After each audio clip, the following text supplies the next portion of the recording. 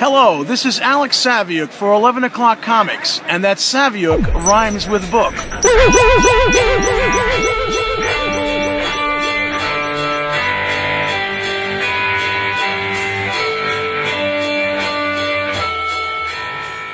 Nice.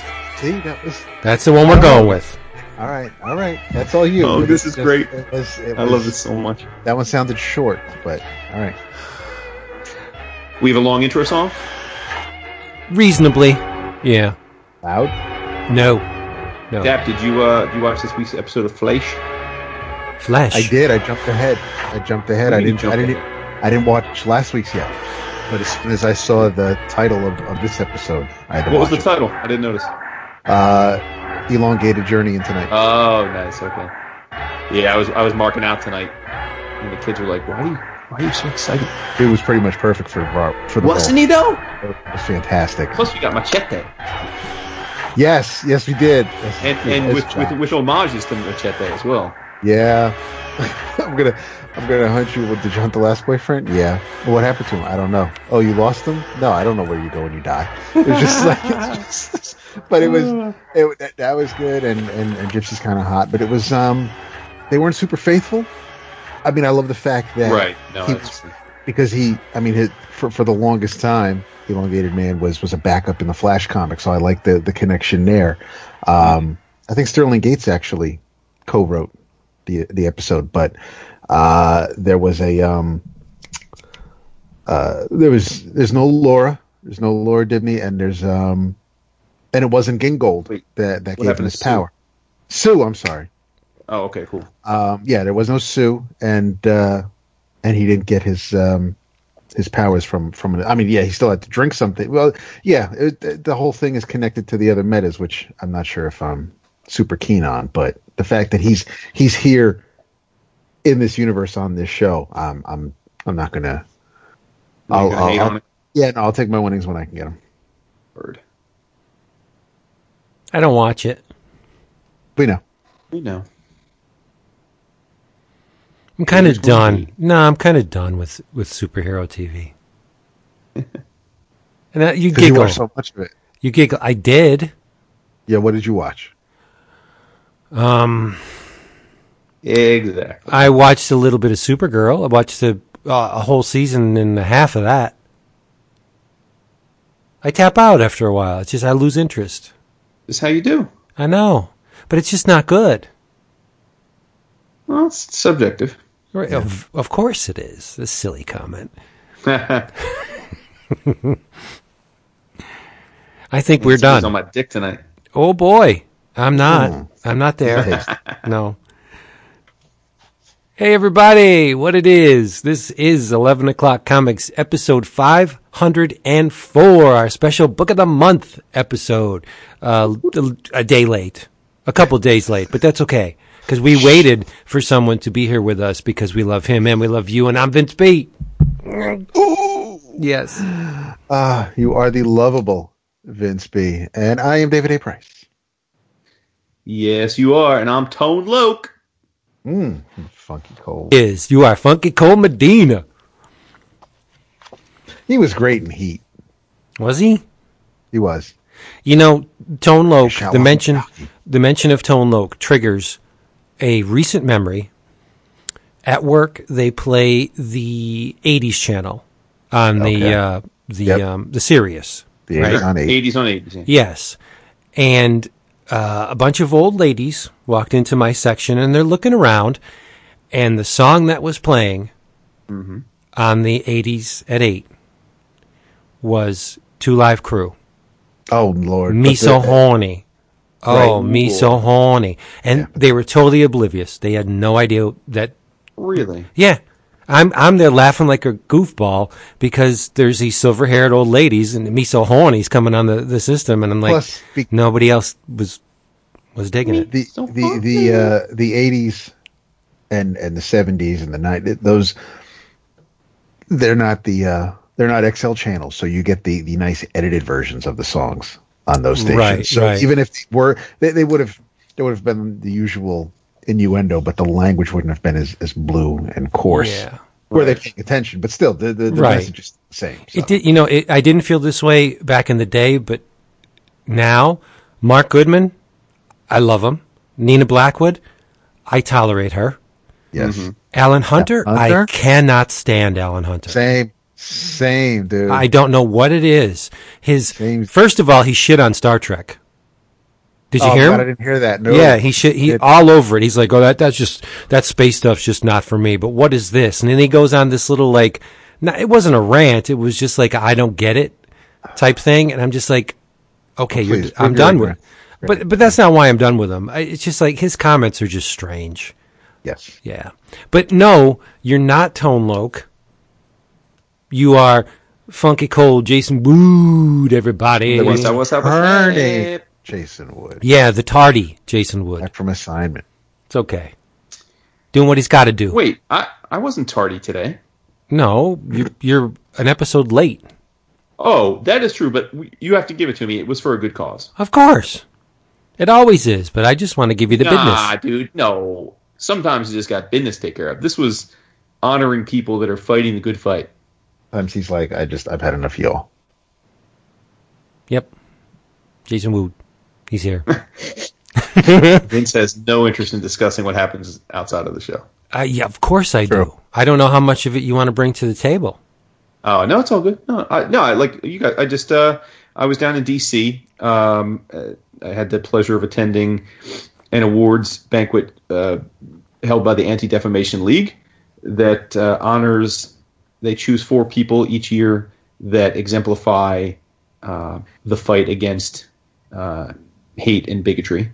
And it was an incredible night. And it was a reminder that at a time when a lot of us are angry and disgusted and seemingly always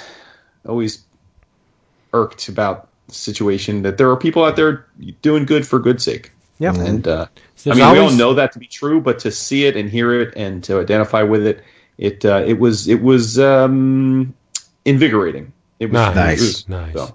There's always somebody out there mad at somebody else, it seems. You mad, bro? No, I'm never mad. You know why? Why? Because I can plunk my thick-ass previews down on the desk and look through it and select the things that I want to get for the next, 2 months in the future.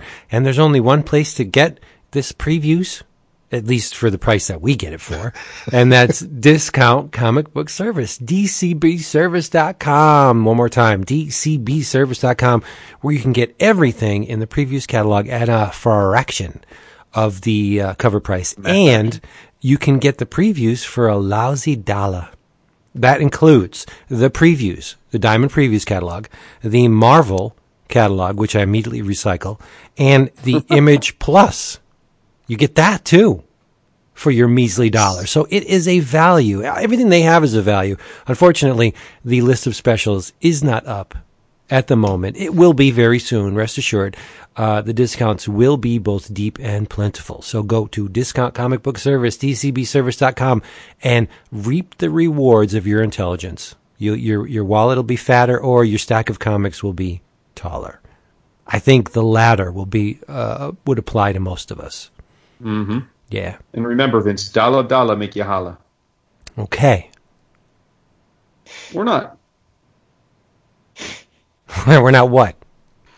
He said, or not. I said, or not. Or not. Yeah, but it does make you holler. You know what makes me holler? Hearing what y'all are drinking. Yeah. What are you drinking, Jason? I am drinking the grape. Oh. One of our household favorites, Santa Julia Reserve, which is a Argentinian blend. It's it's 70% Malbec and 30% Cabernet Franc. Wow. Mm-hmm. Yeah, but I was looking for the wine in the bourbon barrels or whatever, that stuff that you were drinking. I can't find it. Shoot me some names in the Slack and I'll look for it. Okay, not a problem. I mean, Right. there wasn't there usually because some, depending on your distributor, because there's like 3 different liquor stores I could go to, but they all usually have different distributors. So I might find a Barefoot Merlot at one place, and the other place won't carry the Merlot, but they might carry the Cab. So not everybody sells everything from every vineyard. No, I get that. But the Barefoot does that bourbon stuff? No, not that I'm aware of. Oh, but you just use it as an example. Right. I mean, as far as the bourbon stuff, there's Madavi, there's Apothic. There are a couple of. And that comes into Magnum bottles too? No. Oh, the slimmer ones. It is, yeah. I'm not hot on the slimmer ones. Yeah. I know, but it's kind of has to, because it is more of a. These are usually limited releases, so they don't. They're not chromium covers on them. I'm sorry? Do they have chromium covers on them? Lenticular some might covers? have. Some might have a gold leaf foil. Oh, nice. Some might have some embossed labels, but cool. They're all fancy. But since you're not having the bourbon tonight, what are you drinking? Oh, nice seg, Mr. Way. I am drinking from Walnut Crest. It's a Malbec. Ooh. Yeah. Oh, okay. I'm hot on the Malbec. I like it a lot. Yeah, I like it. Yeah. That's cool. It's slightly more than the Cabernet. It's got a nice it's got a little bite to it, where the Cabernet is just kind of smooth. It is, right, exactly. it's true. Yeah. See, I'm learning. Oh my God. Wow. Woohoo. All grown up. Dap, what are you drinking? Well, I decided to go with the grape tonight. But what I am drinking is the Wicked Aim Cabernet Sauvignon from Walla Walla Valley. This is from our friends at Knocking Point. I am drinking this because Arrow is on this evening, and this is the vineyard that is co-founded by Stephen Amell. But also, I am drinking this because you'll find out in our book of the month, Mom likes the grape. Oh, she does like the grape. Mom likes the grape way too much. So I figured it was a little bit all in context. If I had a basement full of the grape, I would never leave the house. It's true. It's true. Yeah. And not only the grape, but it looks like old grape. It does. Yeah. It does. She's living. Living the dream. Someone's got to. Yeah. The lady to which Dap alluded is none other than Nina Locke, the wife of Rendell Locke, who is at the center of the book that we read for our Book of the Month, as selected by the patrons. It's Lock and Key, Volume 1, Welcome to Lovecraft.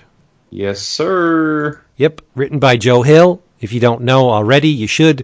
He is the son of not only the best horror writer currently breathing, but one of the greatest authors of all time, Mr. Stephen King. Indeed he is. Illustrated by the stupidly talented Gabriel Rodriguez. Oof. With color art by J. Photos. He's amazing as well. So visually, the book's a stunner, but we're going to tell you why and all about it shortly. Indeed. And shortly, I guess, comes right now, because let's let's do. I don't have any. Do you? I do not. I blew my thank you wad. I do have a just a shout out to friends of the show. Okay. We've got Mr. John Dudley and Mr. Don Cardenas are happy to say that they have this week launched a Kickstarter for Pax of the Low Country. Yes, which sir. is their creator-owned work, and it is very much an EOC-related thing because they met through our awesome community and became homies. They began doing ideas together through interaction in our community and decided to start doing this comic together several years back. And this Kickstarter is to create a beautiful single hardcover volume. And it went live, I believe, yesterday, I think. Yeah, went live, or maybe 2 days ago, and they are already 1/3 to their goal. That's awesome. Yeah. So for those of you that are familiar with Kickstarter, it is called Packs of the Low Country, and that's all one word. And it will be a 200-plus page action-packed hardcover graphic novel set in a world of monsters, heroes, and dangerous secrets. Basically, this is a post-apocalyptic world where there is a thriving city, and they pretty much think they're the only ones left. They get wind that there is another group of survivors in the South Carolina Low Country, hence the name. And so they send a team to go and scout and vet that community and try and make contact. But it is no easy journey, to say the least. And they take you through it. So pretty cool. And I have to say, the boys, full disclosure, they did let us take a peek at their Kickstarter campaign beforehand to give some thoughts, and I think they did an excellent job putting it together. It's a well-designed page. It also has, I think, a good amount of different tiers that give you plenty of bonus stuff if you're so inclined, including, you all know it's my favorite type of bonus reward. There are 2 different commission tiers. So you can get yourself a sweet 9x12 black and white commission from Mr. Cardenas, or you can get yourself an 11x17 commission by him. And if you don't want that, you can also do a tier for a little bit more where you get original art from the book. So lots of ways to get your art on and support another EOC-related piece of art, which, nothing makes us happier than seeing creation with us as some crazy part of that DNA chain. Yep. Good stuff. Get on it. Did you see the Slack message about my my students? Did you see that? Yes. Okay. I commented about it. We both commented on it. Yeah. Oh, I don't remember seeing Jason's. But anyway, for those of you playing at home, just to keep you in the loop, this week I delivered my sequential art lecture, and it was the second year that I've done it. First year, the kids looked at the giant screen and just kept blinking. Like Kirby, Wood, Eisner, Frank Miller, Steranko, Mobius. Nothing really seemed to pique their interest, which it hurt my heart, like Jason says. But this year, and I go through everything. I go through Wally Wood's panels that always work, just to show them the options available to them. I do the Eisner. I show them how Eisner integrated the name of the spirit, not only into the design of the page, but into the actual physical space in which the stories transpire. And they were like, oh, yeah, that's cool. But this year, one artist in particular, when his work came up, there were audible, like a couple gasps, and I'm like, wait a minute, I may be onto something here. The artist in question that elicited the only response that I've had, now this is, like I said, the second year running, J.H. Williams. Mm-hmm. I mean, it's not strange. The man's work's incredible, but if you're going to gasp at J.H. Williams and not Jack Kirby, like, there's something wrong. But, okay, they're young, and I guess the sheen and all the detail and all the virtuosity going on with the different panel arrangements. Like I showed them the Corinthian page where the panels were in the Corinthians' teeth, and I showed them a lot of Batwoman and a lot of, other stuff. And they were just like, I got to find more of this guy's work, which was it. I mean, it warmed my heart. Nice. So, maybe they'll realize that the guy that came at the end, I always finish with Kirby because I'm going to say, it really doesn't get any better than this, guys. But let's hope that they graduate to Kirby. But it's a start, right? Indeed, it is. It's a Yep. start. I showed them panels from Holy Terror, Jason. Really? Yeah. Wow, they must have been floored. I do a ton of Frank Miller. A ton. Oh, they must have been absolutely beside themselves with joy. I started it off with Daredevil, And I said, this is where the man started, more or less.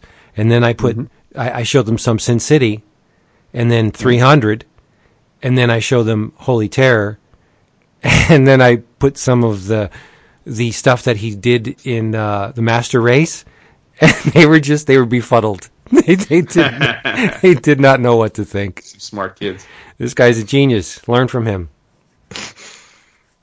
Learn from his earlier works. You punks. No, learn from it all. All right, let's get into this lock and key stuff. Because it's deep. I like the way it starts off small. The story doesn't unfold immediately. There's a murder, as we said. Rendell Locke, who is a guidance counselor at the William Gaines Academy, which I thought was a nice touch. He has issues or concerns with a student named Sam Lesser. Sam's not all there. He's got emotional problems. And it is Sam with his compatriot Al Grubb, who is a despicable human being. At least named. Yes, at least Sam is intelligent. Al is just a waste of space. He's just a straight ne'er-do-well. Yes, he's a despicable human being. So they barge into the Locke, Massachusetts home, which is known as the Key House, and Rendell is killed. The mother, Nina, is raped. Their oldest child, Tyler, is smart because he uses the fact that he, in seeing his father being murdered, he trips over paint cans. They were doing some renovations on the property, and he trips over paint cans and gets his feet all immersed in paint. And so wherever he walks, there are shoe prints. Well, 1 second. The story does not open in Massachusetts. They're in California. Right. Yeah, but the parents, the big bad thing that happens in Massachusetts. No, it doesn't. No, that happens in Mendocino Valley. What? They move to Massachusetts after the fact because in the issue they talk about the road trip and how they got to get out of the car because they've been, Bode's kind of right, but right. It takes place. It starts in California.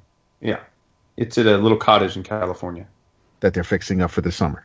Yep, that's their summer place. Holy crap! Yeah. I totally House is a giant mansion. Right, I totally blanked on that. Ah, there you go. I'm open. Yeah, I'm looking at it now, and you're right. It's California, which is Lesser's place of origin. It's all their places. Yeah, it's where they're origin. from. Yeah, right. Yeah, I mean, everybody's from there. They right. Go to school there. Right. So Lesser, they're doing renovations on their California cabin, like I said. And hey, I'm not proud. And Tyler, the oldest, he's a jock, big boy, big hulking, strapping lad. Yep. Physically, he is his father's son because Rendell's a big man, large man. Yeah, he looks like his dad. Yeah, he's a burly dude, and he sees his father being violently killed. And reacts. He steps in a can of paint, uses that to his advantage. He lets Sam chase him, and he beats Sam silly with a brick. And the lad is incarcerated in San Lobo juvenile facility. So the Al Grubb, of course, rapes the mother, but makes the mistake of leaving behind a weapon, an axe. And Nina, she's an enterprising gal. She's a resourceful woman. She takes out the back of Al's head with the axe. So he's out of the picture. And it's a very satisfying comeuppance for Al. It's a full-page spread. He has defiled her. He has maimed her. She walks with a cane after this. So he's wounded her to the point where she will never quite be the same, both mentally and physically, because after this she begins to drink a little heavily. And then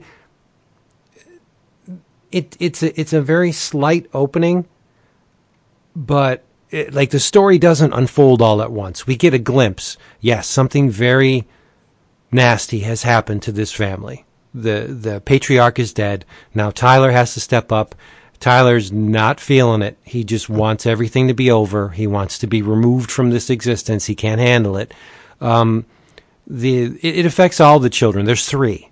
There's Tyler, who I said was the oldest. There's a girl. Kinsey. She's the middle Kinsey. child. Kinsey, yes. Mm-hmm. And then there's a young boy, Bodie Luck. Yep. And they decide it would be best if Uncle Dustin, who is Rendell's brother, he's an artist, take all the kids. I'm sorry, Uncle. Uncle. What did you say his name was? His name is Duncan. Okay. What did I say, It sounded Dustin? like you said Dustin. I probably did say Dustin. Uncle Duncan takes the kids up to their Massachusetts, the old family homestead. And it's called the Key House. Yes. Not in California. In Lovecraft. Yes. in Lovecraft, Massachusetts. It's a beautiful building, but the structure is gigantic in more ways than one. Mm-hmm. So Uncle Duncan is up there with the kids, and Bodie, he's a precocious little dude, very smart, very inquisitive, questions a lot of things, which is good, my man. And he does some exploring in this giant edifice, and he finds a key. What? It's a key. And so he uses the key to open a door, and when he opens the door and steps through, he turns into a ghost and turns back and looks at his body laying on the wooden floor, and he's for all accounts he's dead. But his spirit has been removed from his body, and he can go wherever the wind or wherever his little mind will take him. And that's pretty much where... no, there's one thing I did not mention. Lesser, as I said, he's incarcerated in the San Lobo juvenile facility. He's all stitched up. Tyler did a number and a half on his face. He's disfigured. I like the fact that Lesser has been scarred physically, while the family has been scarred mentally and spiritually. And Mom, to a certain extent, her leg. But Sam Lesser's wounds are visual, where the Locke family's wounds manifest in different ways, and we'll get to that. So Lesser's in this institution, and he's communicating with a female who he sees in the reflection of water. And like initially when I first read it, I'm like, all right, this guy is absolutely crazy. He's talking to somebody in water. Like, what is going on here? But it's not till later on when we're shown something else that it started to make sense. You know, because out of the blue, like, there's no fanfare at all. He just talks to this thing, this woman, whatever, right? And it doesn't play out until an issue later or two. And it was a nice little dangling little carrot to keep me reading, as if you needed one with Gabriel Rodriguez's artwork, right? But that's where the issue ends. I think as a first issue, it's a great hook. The hook's set really deep in this, because anybody that's unjustly murdered, especially brutally, you want to see justice, right? Right. Mm-hmm. What'd you guys think? Come on. Well, it's probably worth saying that although this is the book of the month, and we're going to do the deep dive today, this is definitely a book that we discussed with great frequency and detail as it was coming out. It was first released, I believe this first arc was in 2009, so just about when we were starting the show. And to be totally fair, this was one of Chris's great loves. Actually, early 08. Oh wait, okay. Chris adored this book. He would talk about it at every chance he got, and I think fair to say at least turned us on to the idea of focusing on it. But I think. I know you asked about this first issue, but I think that the series is no hyperbole, one of the best comic book series that was released in the time we've done the show. Oh, I agree. Yeah. Cool. Yeah. I think it's amazing, and I think that there's so much that's right about this book. I think that one of the harder things for me in tonight's discussion will be trying to compartmentalize what we get in this first arc without. I don't know how to reread this first arc without knowing all that comes after it. Right. You know what I mean? Yeah, I think it'd be like watching I don't know, a movie like Usual Suspects for the second time. You may enjoy the hell out of it, but not the same, right? I mean, not the same experience because you see all the ahas and all the interconnectivity in a way that you probably didn't the first time until it was revealed to you. No, I get it. I think one of the best and worst things you could ever tell someone, an uninitiated person, is, oh, it gets better. Right. Because that implies that the first chunk is lacking in some way. And, what you will get along the journey is far superior. But it also, it's true in this case. Like the first Welcome to Lovecraft is great on its own, but what comes after builds upon it. And I mean, I think the whole, like you said, the whole series is one of the best that has been released in the time we've been doing this, but it really does get better. But that's not to say that the first arc is not good. First arc is great, and you wouldn't have any of the stuff that comes after had they not done this, all this setup. But the mysteries of Key House are revealed in subsequent arcs. Mm-hmm. Yeah. So to answer your question more directly, I thought this first issue was a perfect first issue, if there is such a thing, in that you want to be introduced to the narrative, you want to meet the characters, you want to care enough about the characters to come back, and then you want action in the issue to make the issue worthwhile, which is something I think a lot of first issues fail at these days because people write for the trade. Right. And then the final thing is you want, which is admittedly a comics trope, but you want a climactic reveal in the last page or two that has you fiending for the next issue. Mm-hmm. And I think it hits every one of those marks. Yep. Well, I have to say, I think Joe learned a great deal from his father.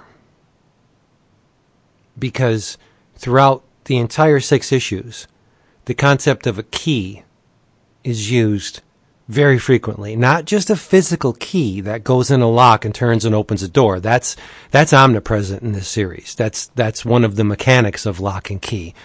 The title, the way the house works, keys open doors, each key does a different thing. But the character monologues or their internal monologues as they're thinking and mulling over the events and their future events and what they should do, the concept of a key is everywhere in this book.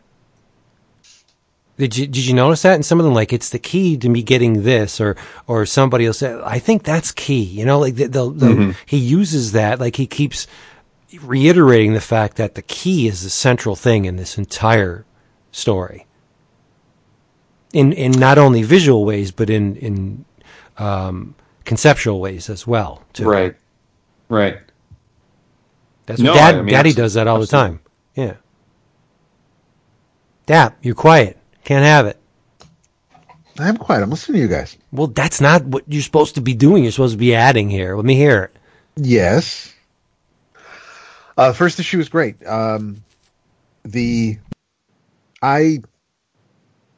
never got very far in Lock and Key. I don't think reading these 6 issues, this first collection, I don't think I finished it when it first came out. Oh. So this was mostly new to me. And I do remember reading the first issue. I read the first issue once or twice over the years, and I don't know why. I just never continued it. But it looks absolutely amazing. You're introduced to characters on the surface. They're, it's for the most part, at least in flashbacks, you get the typical kind of family situations and the conversations the siblings have with each other. Everything gets fleshed out in future issues,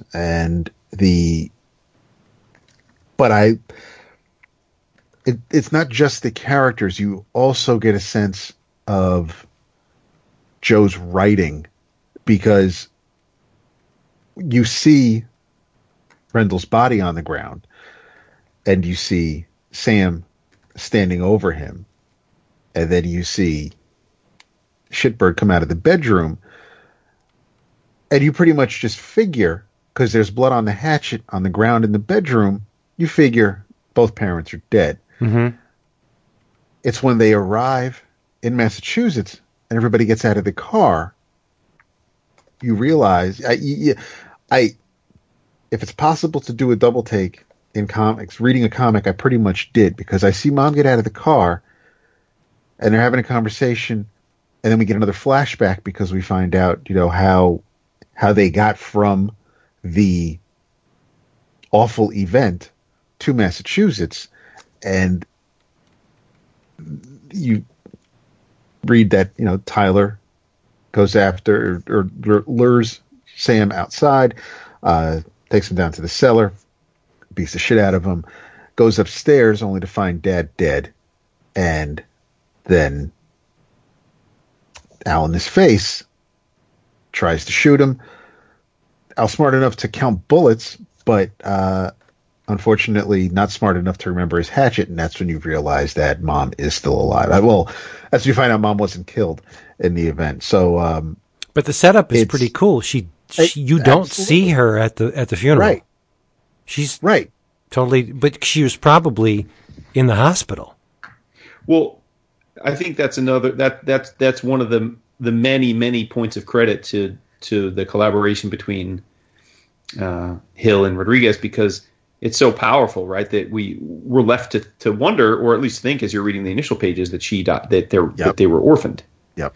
Right. And then suddenly because you find just out see the whole Tyler you see Tyler in the U-Haul in the moving van truck with his uncle. So right. just or even at the funeral, he's sitting there by himself and his uncle comes up and says, "Hey, we got to talk." And he's like, "Oh, I know I heard we're going to have to come live with you," which again would be something that you would expect, because you would assume he's next of kin. Right. If I had to pick one instance where the creative team stumbles, when they show Mom get out of the car, that panel's totally unnecessary. If they didn't do that, look, when they're going to Massachusetts, they show, Bodie getting out of the car and Kinsey, and Tyler's doing his old sulky thing, going on the grounds, and then they go into the flashback when he beats the crap out of Lesser. That panel with Mom is not needed. I don't agree. But it spoils the whole surprise of her coming out of the room killing him. You said it yourself. But you're right. But then you're reading that.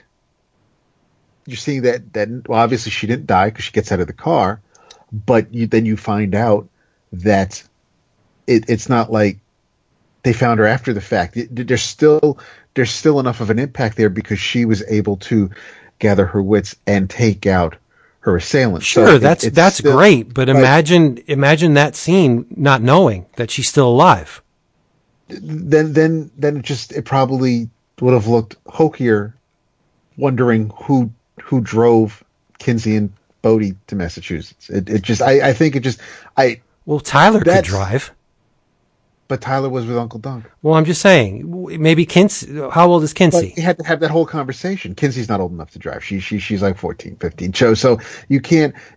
We needed that conversation with Duncan and Tyler. So this way, Yeah, we did, but- so it just no. My stumble is much later in the series, but I don't consider that panel, that setup, that reveal, a stumble at all. Okay, for the record, You do that as if we had a record. I think Right. that panel, it just squashes the entire. Okay. They thought enough about the scene to illustrate it in an entire page. But that's something that Dad would do. Also, that's not that's I don't consider. I mean, we could have seen someone in a baseball cap. We could have seen a woman in a baseball cap get out of the car and not. I get it, that it you feel it takes the wind out of it, but at that point, once I see Mom in the car, now I want to know what the hell happened. So that just that made me want to find out how she got here. How obviously she's not dead. So what happened with the rest of the assault going on in the house? Yeah, and the cane is understated too. You can't even tell it's a cane. I didn't realize that she had a limp until later. I didn't. I mean, not initially, obviously, but not till I saw her walking. When we get to see more of her in the series, that the next scene, I noticed the cane. But as Jason said, as an initial issue, there's a lot of things to propel the reader through the series. There's the carrots. There's many carrots on a stick in this first issue. Oh, definitely. Yeah. And there's now, David, I know you. So you don't remember why you didn't read it? Like why you didn't finish it? Was it because it was just so overtly violent, or? No. And it wasn't. I think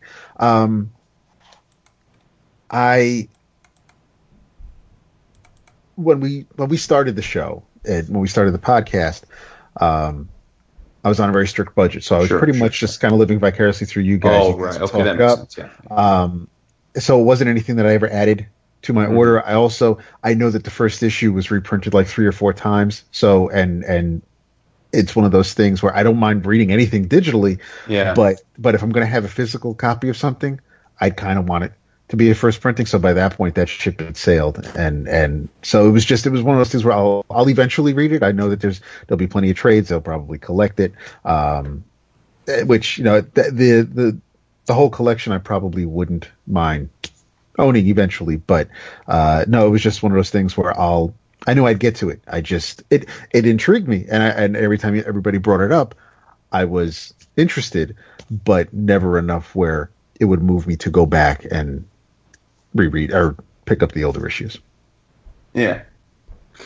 The second issue picks up right where the first one left off, where Mom and her brother Duncan, in a I guess a none too subtle hint at what's to come, are getting their grape on, just like the co-hosts here are doing, sitting there drinking their wine, chatting, because Scusa. Bodhi.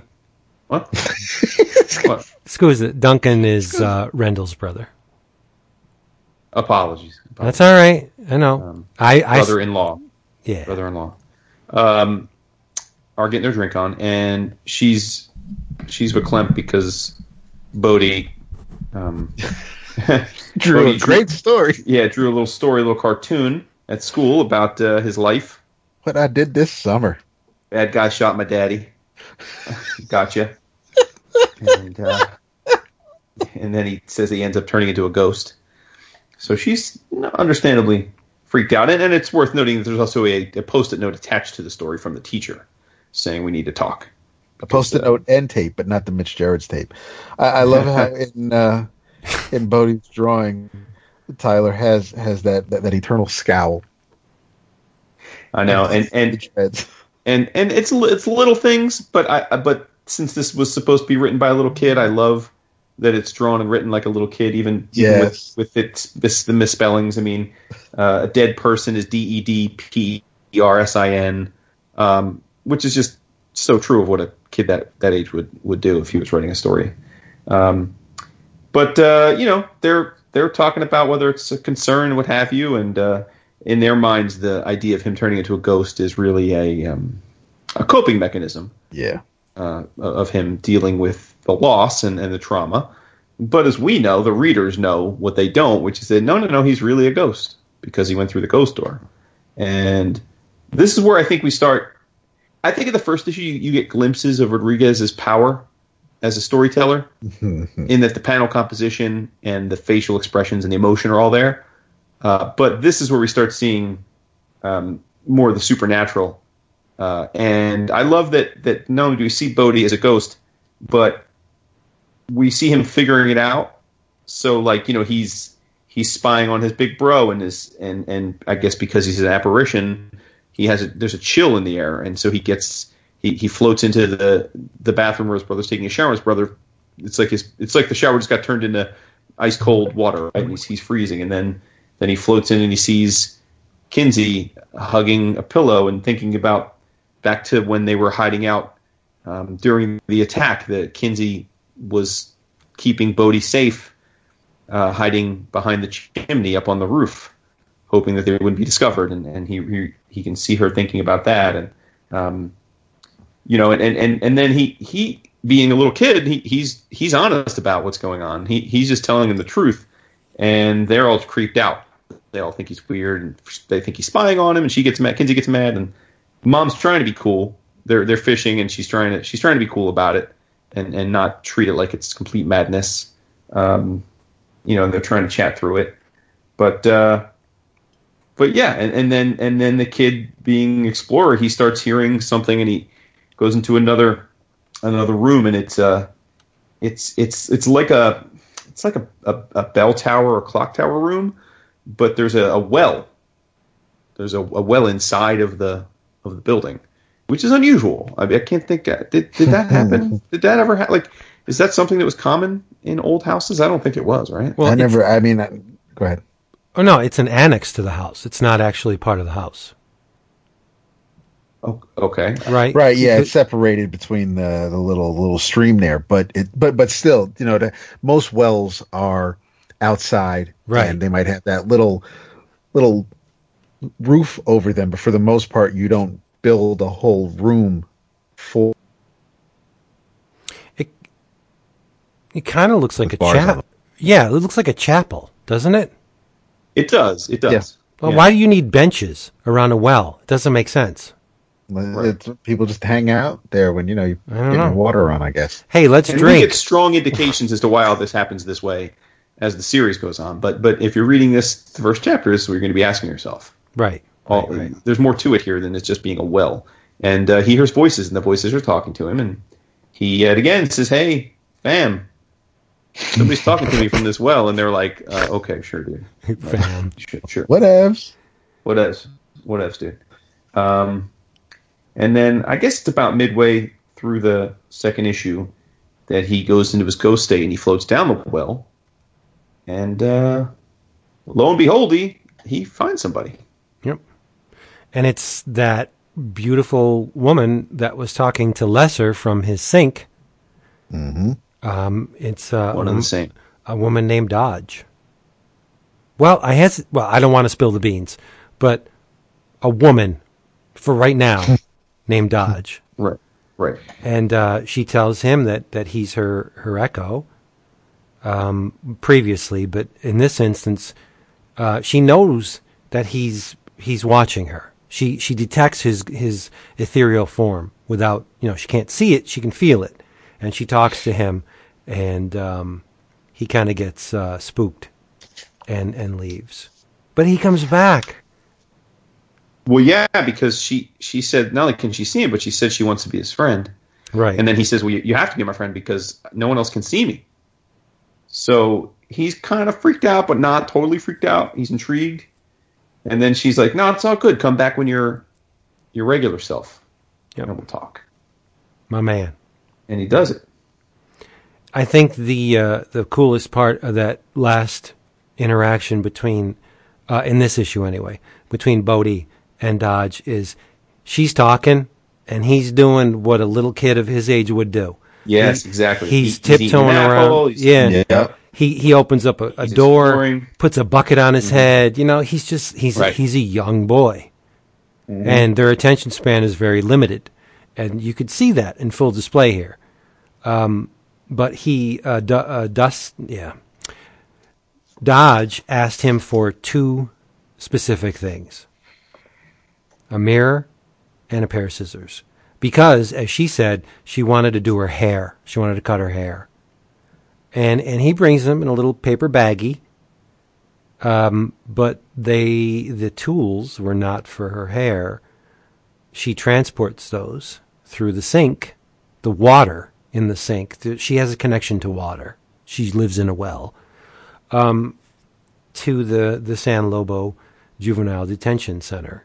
And Lesser now is in possession of a pair of scissors and a mirror. Mm-hmm. And as the issue ends, it's just left at that.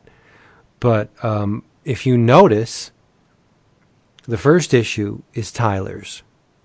The second issue is Bodie's. Yep. And what we're going to talk about next is third issue is Kinsey's. There's Agreed. Kinsey's. Yep. Now, it's also worth saying that in the narrative where he is coming to bring her the bag and she's talking to him and he's doing all the silly little kid stuff, we get pretty much the conceit of the book. Mm-hmm. Because she explains that not only was she the echo for his dad, meaning she used to follow him around, but she's been the echo of others. And then she explains that the house has got magical qualities and that there are keys and doors that do all sorts of things, including doors that can turn you into a grown-up, doors that can change your sex. Obviously, he already knows about the ghost door.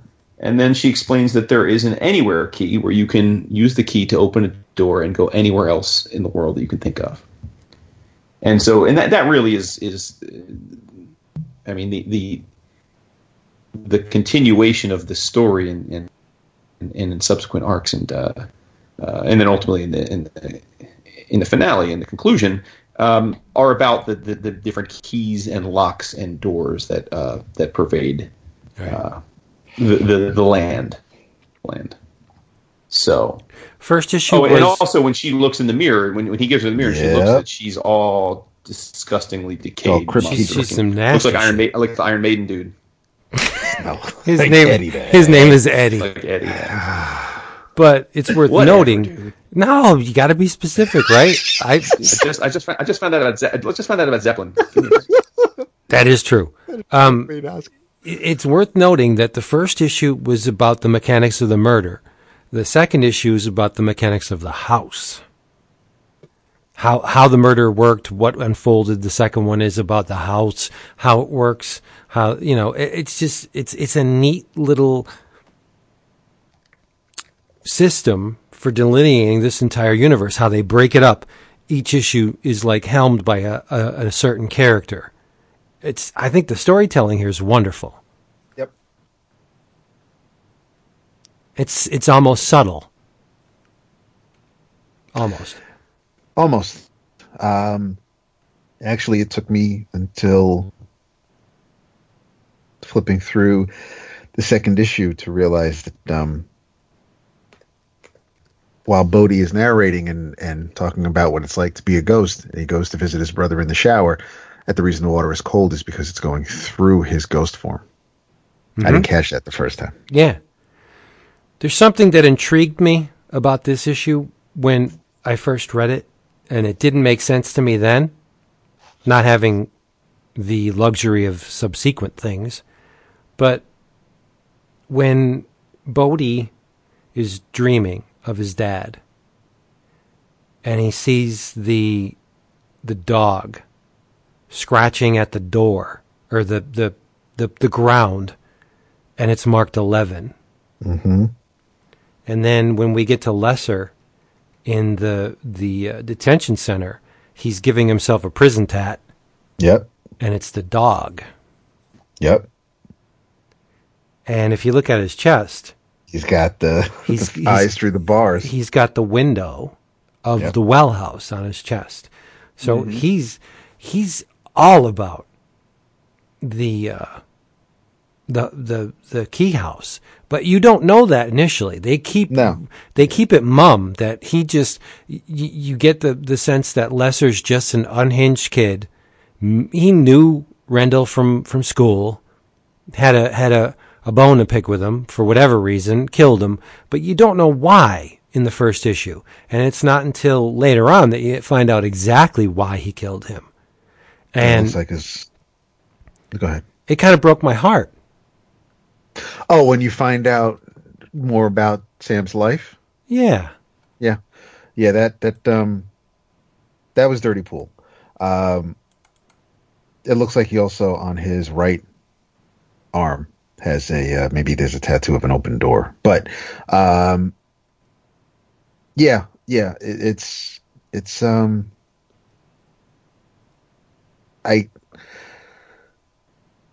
it's very easy to dislike, almost hate, or downright hate somebody who feels so entitled that they want something, they demand something, they're going to take somebody's life if they don't get it, and you can just dismiss that person and see them as a hateful individual, and you don't want to know anything more about them because all you view them as is the horrible deed they did.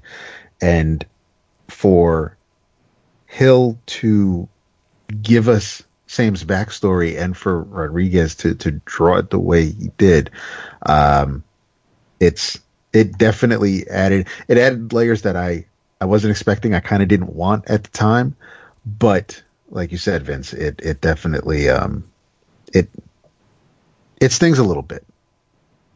Yeah. But the thing that really got me was not so much Sam, but when the two of them are sitting on the steps of the school, and Sam's like, yeah, sometimes I wake up and I think about killing my father today. And Tyler says, hey, when you're done with yours, can you kill mine too? Oh, it's an absolute gut punch. Yeah, so he's directly responsible for the death of his father, because this Sam is so impressionable, and he sees something in Tyler that I don't know if he respects it or uses it as an excuse to just follow his bloodthirsty dreams. But what Sam said turns out to be gospel. So the kid, or what Tyler said, so the son is directly responsible for the death of the father. There's no two ways about it. He is. Yeah. And he's going to have to live with that for the rest of his life. Right. So what? I was just going to say, but I mean that the third issue, that's sort of the middle of the third issue, but the third issue starts, as you were saying, the first two issues are about the two boys, and then the third issue is about Kinsey. Mm-hmm. And it starts with her journey, and each of these, well, other than Bodhi, they all blame themselves in their own way, and while Tyler blames himself and probably should, Kinsey blames herself because she wasn't heroic. She hid, and she squeezed Bodhi so hard to keep him quiet. She gave him bruises around his neck, and she cut into her own mouth because she was biting her mouth so hard to stay quiet. And so she feels like she let her father down too by not trying to, and her mother by not trying to do anything to save them or help them.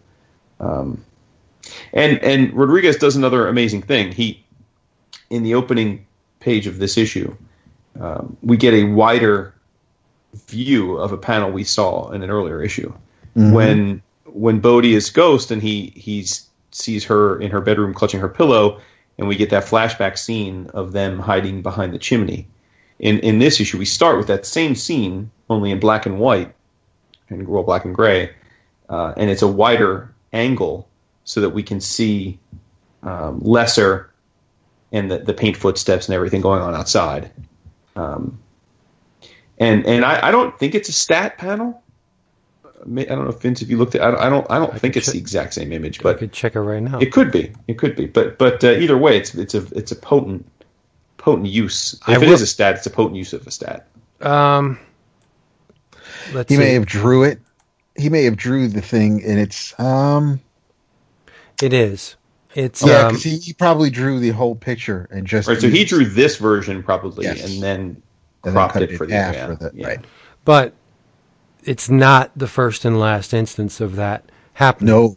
No. There are, I mean, and he's subtle about it too. Right. When you read Lock and Key digitally, you have the luxury of instantaneous. Well, I mean, you could do it in the real book too, but on the screen you can toggle between panels. When Bodhi's talking to Duncan, there are panels lifted, especially of Dodge, where her eyes may be different, but it's the exact same panel, or her mouth may be moved in a slightly different manner. He reuses panels, and normally that irks the shit out of me. But in this, especially like the funeral, or the viewing, the wake, there were panels reused over and over and over. Just move a character into the center of a panel, and then. But and everybody goes to talk to Tyler. Yeah. Yeah, but it works. It works for me, and I don't think it's lazy. I think it's in this instance it makes sense to do that. It's not just doing it because you're on a deadline. It's a conceptual thing here, so it works. But I think while we're on the subject of Kinsey, this being her issue, I think out of all of the characters in this first arc, she is the most well-rounded to me. She's the most complex. She's the most believable. Yeah, I like her a lot. The fact that when we first are introduced to Kinsey, she has dreadlocks, and she's a free spirit. She's her own thing. She dresses the way she wants to. Baggy clothes. She's disheveled. She's not what one would commonly, call, I guess, a girly girl. She doesn't give a shit about makeup and all that stuff. But when she goes to the new school, she lets her hair. She lets her hair grow out. She gets the dreads out, and she just has relatively normal hair for a teenage girl, and she dresses conservatively. So she abandoned what she was because it was connected to the murder. She looked that way during the murder. That was the guise she wore up on the roof behind the chimney. So in order to distance herself from that, she changes her physical appearance. And that's brilliant to me. Because of the incident, she has problems or roadblocks to connecting with people. She's on the track team, and she just wants to run, which I also thought was brilliant, because she's, even in Massachusetts, they're still running from the incident. She wants to distance herself from her past as far and as quickly as she can. So she joins the track team. She's really good at it because she's running. Mm-hmm. She's getting away from something. And one of her teammates says, holy crap. I mean, I don't think I've ever had to run as fast as, trying to keep up with you. And do you want to run on Saturday? And she literally reaches out her hand in friendship. And Kinsey's like, I'm sorry, but I got stuff to do every Saturday for the rest of my life. She just pulls back. And there's a transformation over the course of this issue where Kinsey realizes that she's being bound by the past. She's cursed. She's haunted by it. And there's a point where she's just like, fuck this. I'm not going to do this anymore. And at the end, she goes to her teammate's home. I have her name written down here. What is it? It is Jackie. Sorry. So she goes to Jackie's house and she's like, hey, you want to run? So she grows. There's actual character growth in this issue. Yeah. Now I think the third issue out of all the 6 is probably my favorite. But I do think they blew it. Oh. Yeah. With the interaction between Coach Whedon and Kinsey. Coach Whedon has a past that is tied with that of her father. Mm-hmm. Kinsey's father. Yeah. I think when they show the photo of Rendell and Coach Whedon and someone else as the cast of their senior play was The Tempest, and they show Rendell wearing that bracelet. I think the bracelet is way too pronounced. And I also think when Coach Whedon says, "Oh, look at that bracelet, it's so pretty, is that a key?" Like, I think the gut punch of Kinsey wearing the key all along would have been much greater if this interaction was done a little more subtly. Mm-hmm. Specifically, the photo. I can't say I made the connection while reading it, but I understand. I see your point. She could have said, "What a pretty bracelet," and left it at that. Didn't have to say, "Is that a key?" Because if you look at it, the panel where her hand has the bracelet on it, and it's a full panel. It is focusing on the bracelet. You can't really tell that it's a key. No, it's you could trick your eyes into looking for it, and right. And it's the hidden illusion type thing, and it is there. It's almost like she said. It's almost like she's asking, "Is that a key?" As if letting the readers know this is a clue.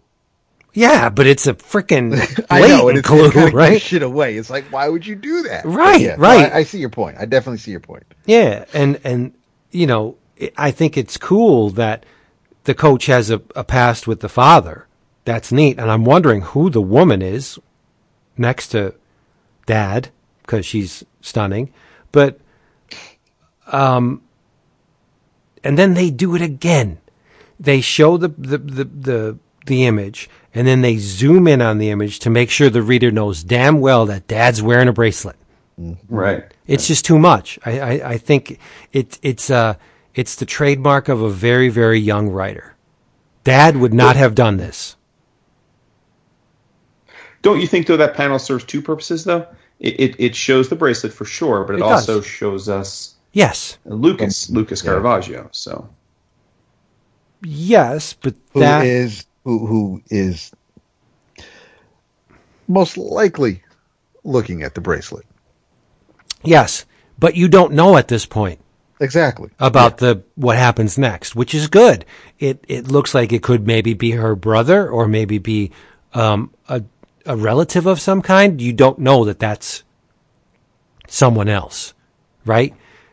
It's blatant about the bracelet, and it bugs me. It could have been handled a lot more subtly, I think. It's things like that. Like if there's a surprise built into the story, why would you not take every step possible to protect that surprise? Right. Yeah. Give the reader, it's the same. My same problem with crime fiction. Give the reader every nugget they need to discern who done it, but don't do it in such an obvious way. Make them work for it, right?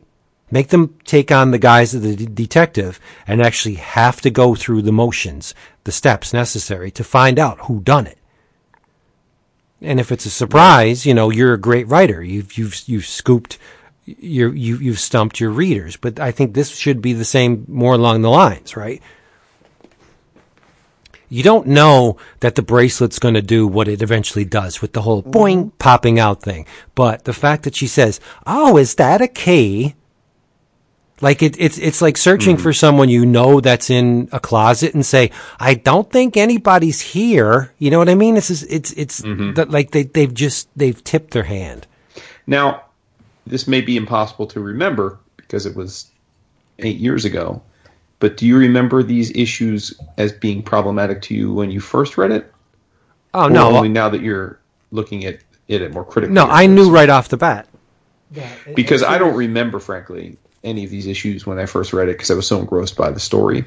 Yeah. But I'm not, so far, your nitpicks haven't been anything that, upon hearing you say them, I disagree with. But I would be lying if I said I noticed any of them so far that as I was rereading it. If you set up a mystery like the Anywhere Key, and then you have a bracelet that, is that a key? It's pretty obvious that that's the Anywhere Key.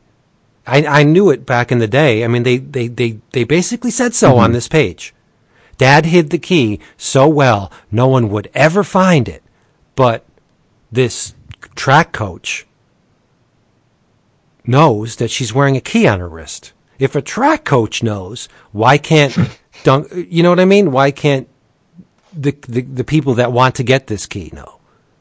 They're obviously smarter than her. In the grand scheme of things, I think Lesser is a much more intelligent character than Coach Whedon, right? Lesser is more? Lesser is more. He's more intelligent. No, I really don't like this interaction. I don't think it was necessary, at least as fleshed out as they made it. Right. Well, maybe you won't hate the next book of the month. Now Lesser Lesser escapes from the juvenile detention center. I don't. Yes, he does. Yes, he definitely he uses escapes. Those tools. Yep. He escapes in a nasty way. Yeah. He freaking stabs the guard in the eye. And then when he's and freaking the out, neck. and the neck, yeah, and then takes his gun, and then I don't think he stabbed the guard as much as wanting to get out of the detention center as he did for having a fantasy football team. I think that was why he killed him. The fact that he got out was just like second.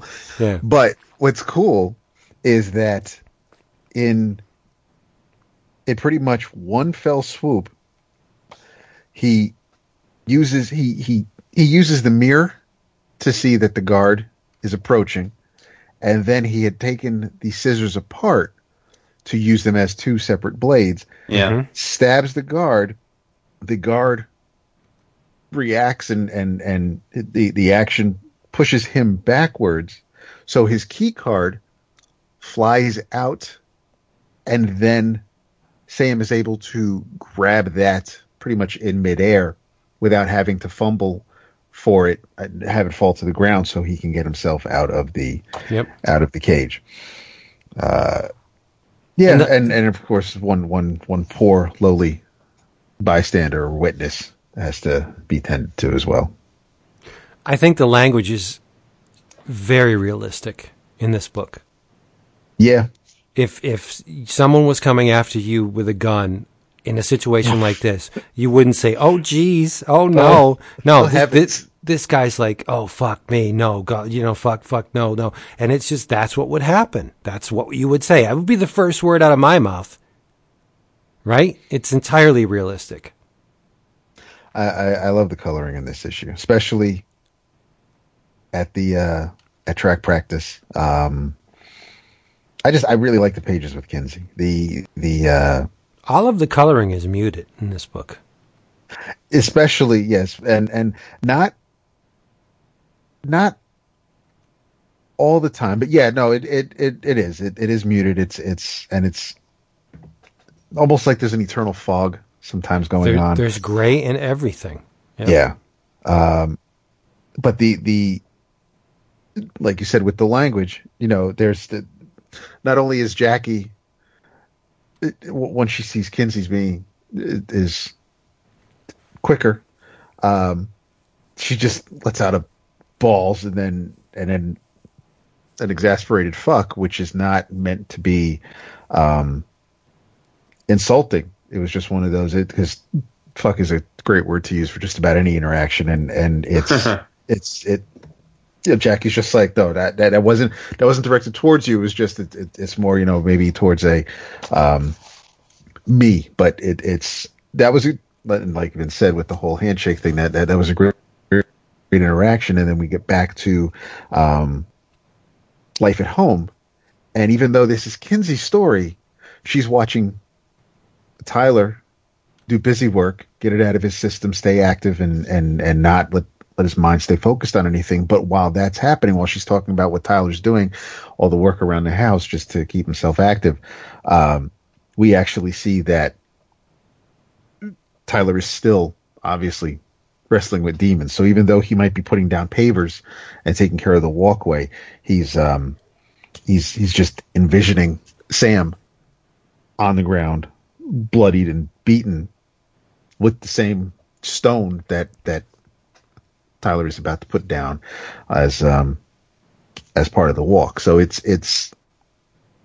I think that as we had with the first two issues, even though the spotlight might be on one of the children, you're not just it's not just through their eyes. It's not just what they're going through day to day. We still get a glimpse of what the other siblings are dealing with, and it just it makes it better connected, I guess. Yeah. It's just it more cohesive. It didn't feel like a splintered Spotlight issue. It's still part of a larger whole. Yeah, I'm gonna put my DAP hat on for a second. Uh-oh. You don't Something need that's happening. No, you don't need cement for pavers.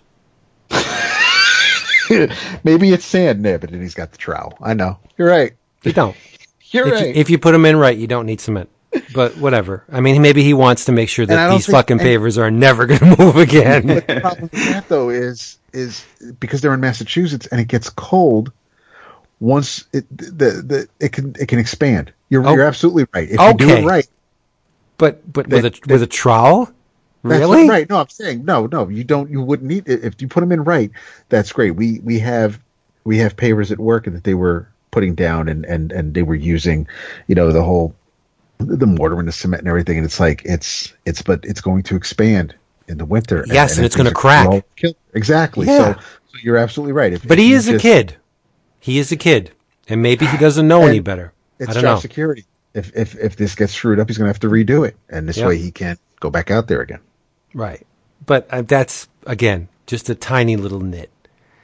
And more duplicated panels to great effect. I like it. Yeah, with the exception of her expression, obviously, Bodhi acting the way he is, but the background, the door, everything else is still the same. Her body is pretty much the same except for her expression. But you're right. Yeah. It's and then when he's dead on the ground, except for when she leaves the room and then comes back, and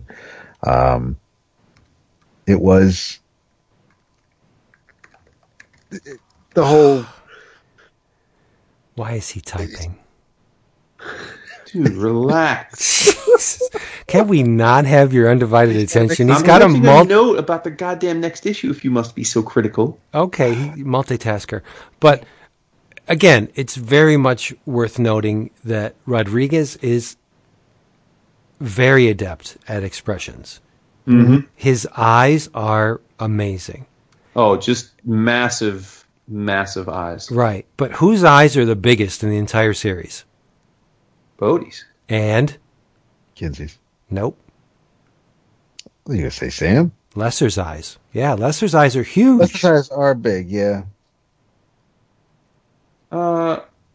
Yeah, no, I guess they are. You're right. Yeah, he draws Lester to look like Smeagol, though. A little bit, yeah. My precious right? is. Well, that's great though. That's perfect because he wants it. I wants it. Because in the fourth issue, Terrible. It's pretty much told from the perspective of Lesser. Yes. And let's get into. And man, if we didn't know that this story was going to keep it real before this issue, when we see Bodhi having a dream of his dead dad talking to him, and then the kid's holding a tractor trailer in his hand. And then the next scene in the next page is a tractor trailer running down the road, and driver's getting a blowjob. And he climaxes. Prison. And then we see Mr. Precious, Smeagol, Lesser, in the next panel wiping his mouth. Guy's got to do what a guy's got to do. Yeah, and the dude's like, Dan, you could teach a fucking seminar. I'd like to enroll my wife. And the dude's like, and Lester's like, that might be awkward. Oh, shit. But I kind of like that scene a lot. Oh, that's what I'm saying. It's raw. It's raw. It's dirty. We've already seen graphic violence illustrated. Mm-hmm. So this really shouldn't be that much of a surprise. But it still was jarring. I remember being taken aback by that page when I first read the series. Clearly, Joe Hill is not a very big fan of truck drivers. It's playing into the stereotype. Yeah, I don't know if it's that. I mean, that does happen. Why does he always walk away from the mic when we do the show? Oh my God! I put the wine bottle down. I never quote walk away. Make generalizations. It's what I do. Yeah. Where was I going? Oh, that happens very frequently with truck drivers. I mean, that's not it's a cliche because it happens. Right. Mhm. You know? And I'll it's take your word for it, but cool. okay. I don't drive a truck, but I know people who do. Okay, so then how? How do you know that it's not Right? A, If you don't, I know people how who do you know do. this isn't like cops See. eating donuts? I mean, you don't receive. So I have talked to many people who drive trucks who either said that they would or have seen their friends in the business have done that, or yes, it's fairly common. alrighty. All right, that's all I'm going to say. But it's not so. It is an extreme sequence, but not so much when you see what follows it, with the way Lesser's raised, and his parents who really don't give a damn, and his father who beats the ever-living shit out of him, and the jocks that made or tried to make them sniff their athletic supporters.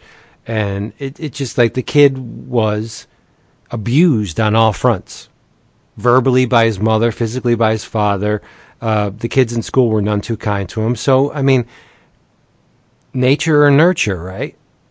He could have been a very smart asset to society, but because of the way things turned out, where he had parents who really didn't give a damn and treated him like human waste, and was compounded by the people in school who didn't understand him and treated him like human waste. The only person who actually talks to him like a friend is Grubb, and Grubb's a scumbag.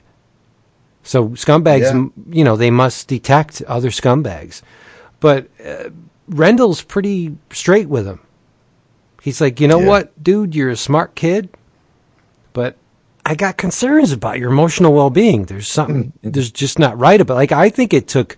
I like how direct Rendell is. And for the record, the best cover in the series is on issue number 4 with the Well House. I think that is by far the best cover. Yes? No? I like it. I like it. But while Lesser is having his little dialogue with Rendell, he's in his office within the school, the Gaines Academy, and he looks at an illustration that Duncan did of the well house, and he fixates on the barred window, and within the window we see a character pop up. And this character says, "Help me." And Lesser, and it's. I mean, you could say it's Dodge because we know it's Dodge by this point, right? But Lesser is totally captivated to the point where he just blows off everything else. Like Rendell says, I really can't write a letter of recommendation for you because I don't think you're all there. And Lesser's okay, whatever. All right. So he's captivated. He loses all sense of place and time. He's pulled out. And that's when she's got him. So from this moment on, this is what drives the murder of Rendell. The fact that she reaches out to Lesser and says, "Help me." And then he learns about the Anywhere key. He knows that Rendell knows where it is. And that's why Rendell's killed, because he would not give up the information of where the Anywhere key is and the black key. So initially, in issue 1, you think it's just an aggravated assault perpetrated by an unhinged individual. But by issue 4, you realize that, all right, there's another reason why he did it. It's great layered storytelling. It's just wonderful. Hello. I do agree. The Must be looking at his roster. he was typing. Stop! What are you talking about?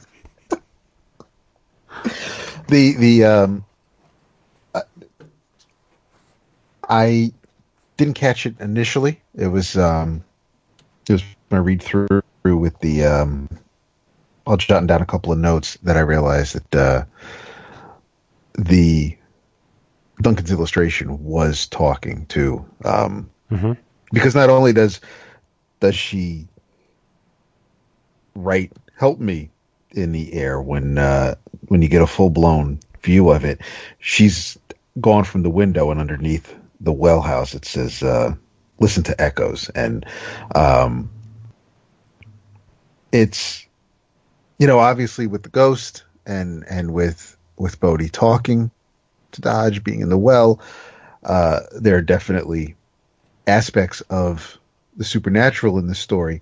Had that not been introduced, then were we to just see Sam looking at this drawing, then I just would assume that he is quite mentally unhinged and this is all in his mind. But strange things are afoot, so it's legit scary and actually happening. But then, you know, and then they're outside, Sam and Tyler, where the conversation that was mentioned earlier about the whole not quite a perfect murder or throw mama from the train, because there was no, the only deal was, you know, just you take care of your dad, you can take care of mine as well. And the which is, when I read the first issue, I initially thought that they had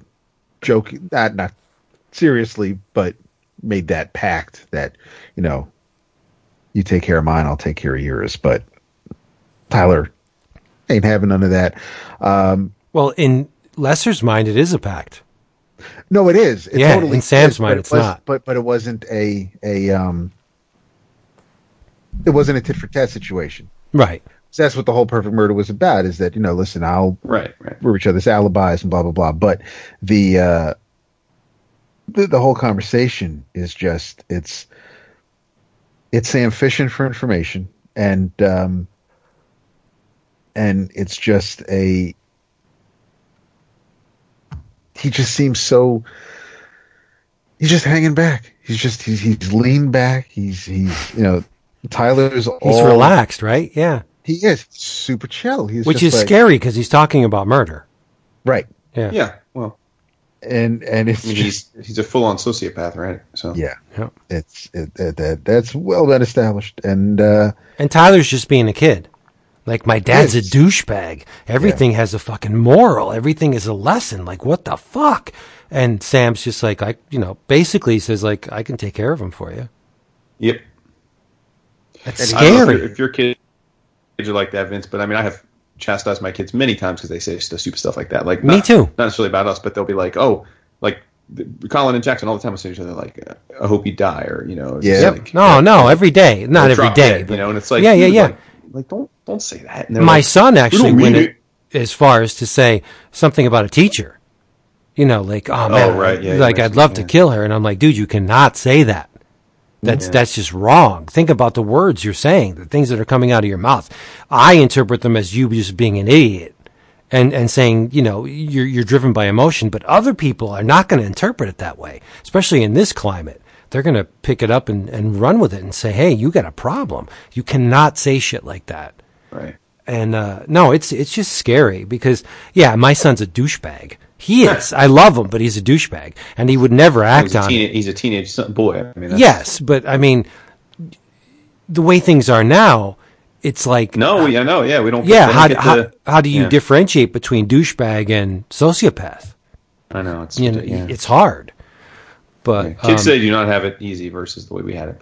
But, but that one thing I want to note: Rendell is not a fan of the arts, because when he says his brother Duncan made a painting, it's definitely not a painting. No, it is not. Yeah, but so Rendell, I mean, I hope that was planned as a little bit of an added little character bonus for Rendell, that he's just like, you know, he got this thing from his brother, and because it's from his brother, he has it on his wall, and because it's part of their past, but it's not a painting. Like, he doesn't love art enough to differentiate the fact that it's an illustration.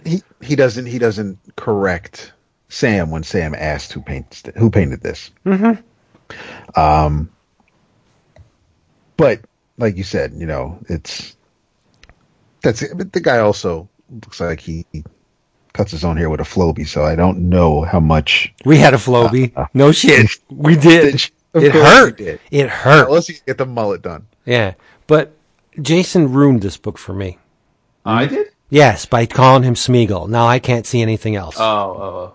Well, Smeagol kills the truck driver because he knows too much. Yep. And wears his hat. And then hops on a bus to Ohio. Or a bus in Ohio. And then dude kills everybody on the bus.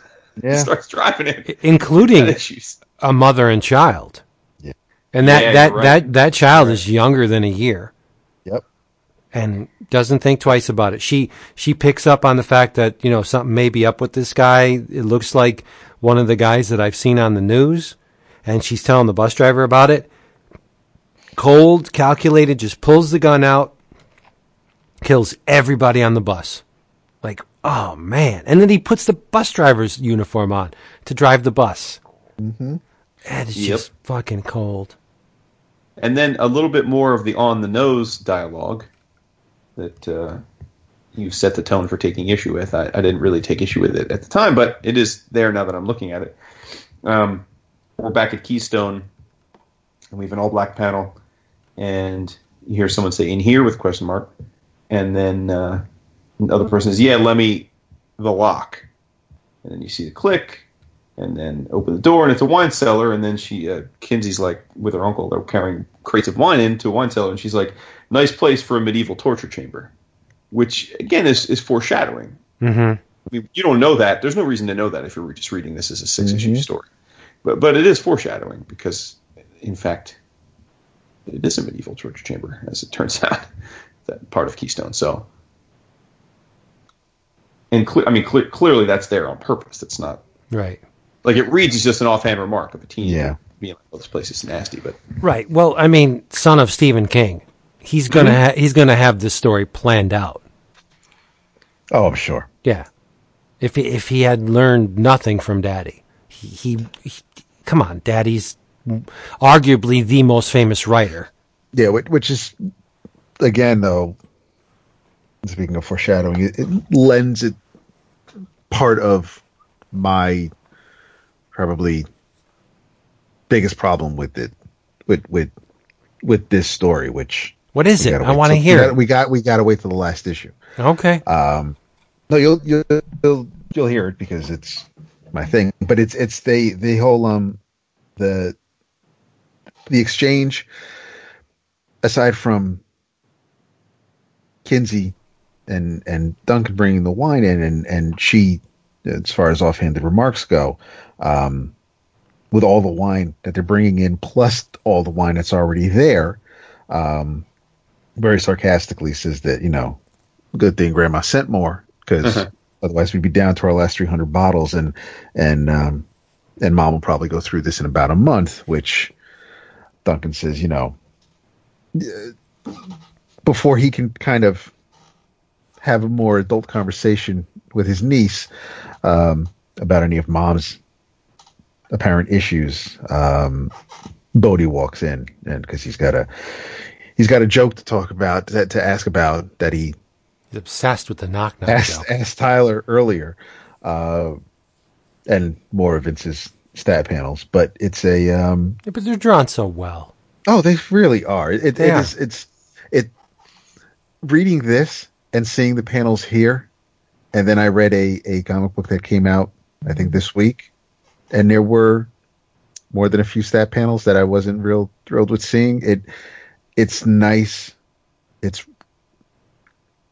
This was very well done. It's not so much that it's reserved or subdued. They're apparent, they're there, but they totally serve the purpose of the story. I mean, the whole reason for stat panels is the same reason why, there are gutters between panels. It's to denote a passage of time and the beats for a story, and they totally work here, because Bodhi's like, telling the knock-knock joke, and he's got his hands out at the end like, ta-da, and it's just, and then you just see Duncan and Kinsey like, Speechless. Oh, yeah, okay. And then and all you see is again just the expression changes, because whereas Duncan was amused, then all of a sudden he just kind of gets stern and tight-lipped, and even Kinsey's smiling, and then all of a sudden she's just like, yeah, I don't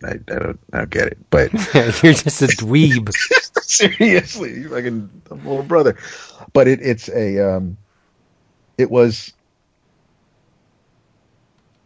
a really, it wasn't as good as the third issue. It was a really good issue, and as we're leaving the wine cellar or the medieval torture chamber, we get another close-up on the key to get into the room before going back to the bus, which flashbacks within flashback. Actually, no, because it's on the bus is current time, present time.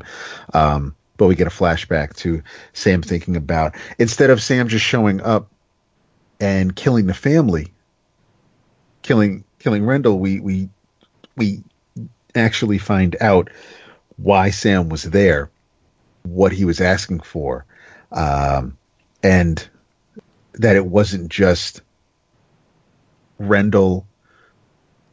Rendell wasn't being defiant in the sense that it may have appeared in the first issue, where he was defending his family. He was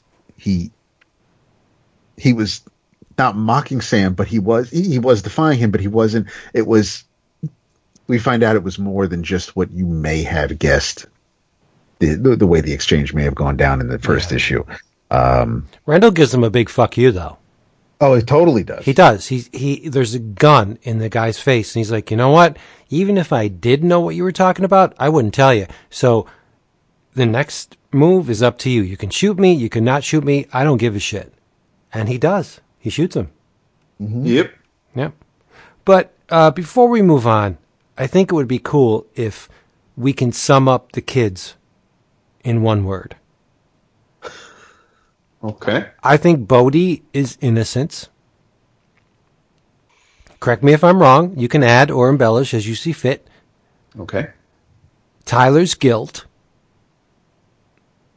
And Kinsey's reticence.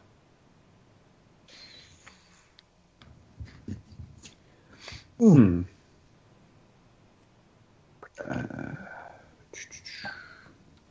I don't dislike any of them. I'm trying to think if. And I know how wrong it is to sum up a person in a single word, but this is a work of fiction and a work of creative fiction. So it sometimes helps if you can get to the gleaming nugget of what makes these characters tick. Bodhi's definitely innocence. I agree. Okay.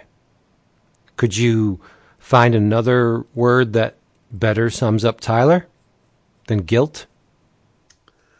Anger. I was just a good word. Yeah. Okay. I see Kinsey as the heart and Bodhi as the soul. Okay. And Tyler's the emotion. Yeah. Yeah. But not the same kind of emotion as Kinsey, where Kinsey's this. No. She's a very loving person, but she won't let herself be because of what happened, where Tyler's just this raw, fuck you emotion where he just hates everything. He hates. I feel like Kinsey's distant.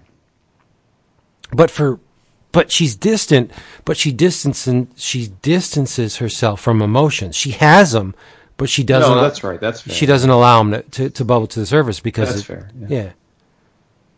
Yeah, it's self-inflicted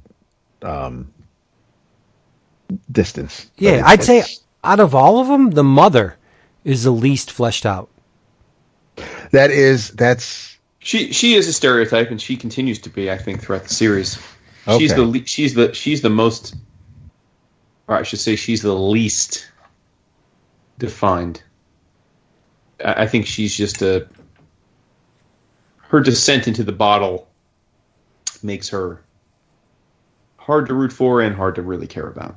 Mm-hmm. And that's not necessarily fair, because she probably has every right to, given what she's been through, to descend into the bottle for some time. But because of what's going on around her and what's in particular happening to her kids, I don't think they intended for her to be, but she does not come off as a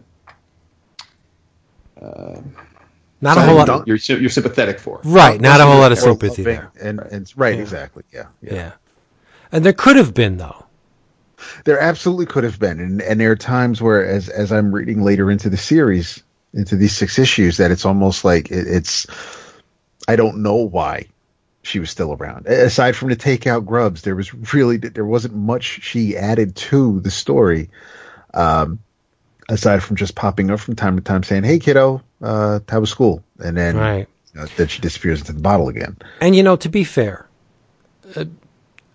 I think it's safe to say that none of us have been defiled in a manner that Nina was defiled, right? When something like that happens to a human being, it kind of it breaks them. Yeah. It just shatters everything. And there's no one size fits all. What happened to one person doesn't mean that that's the same reaction. So yes, you're absolutely right. Right. Yes, but no. She could have been a very strong person, and it seems when the dialogues between her and Rendell are going on, and they were totally captivated with each other. They loved each other very much, and then this grub comes in and just breaks her. And she musters the courage and the will to end him, as she should have, would have done the very same thing. But from that moment onward, it seems like she's just a shell, like Jason said. That could be a very apt portrayal of what happens to a portion or percentage of women who have endured the same thing that she has. I don't know. But she, of all the characters, Nina seems to take a step backwards, where the other ones step forward and become different things.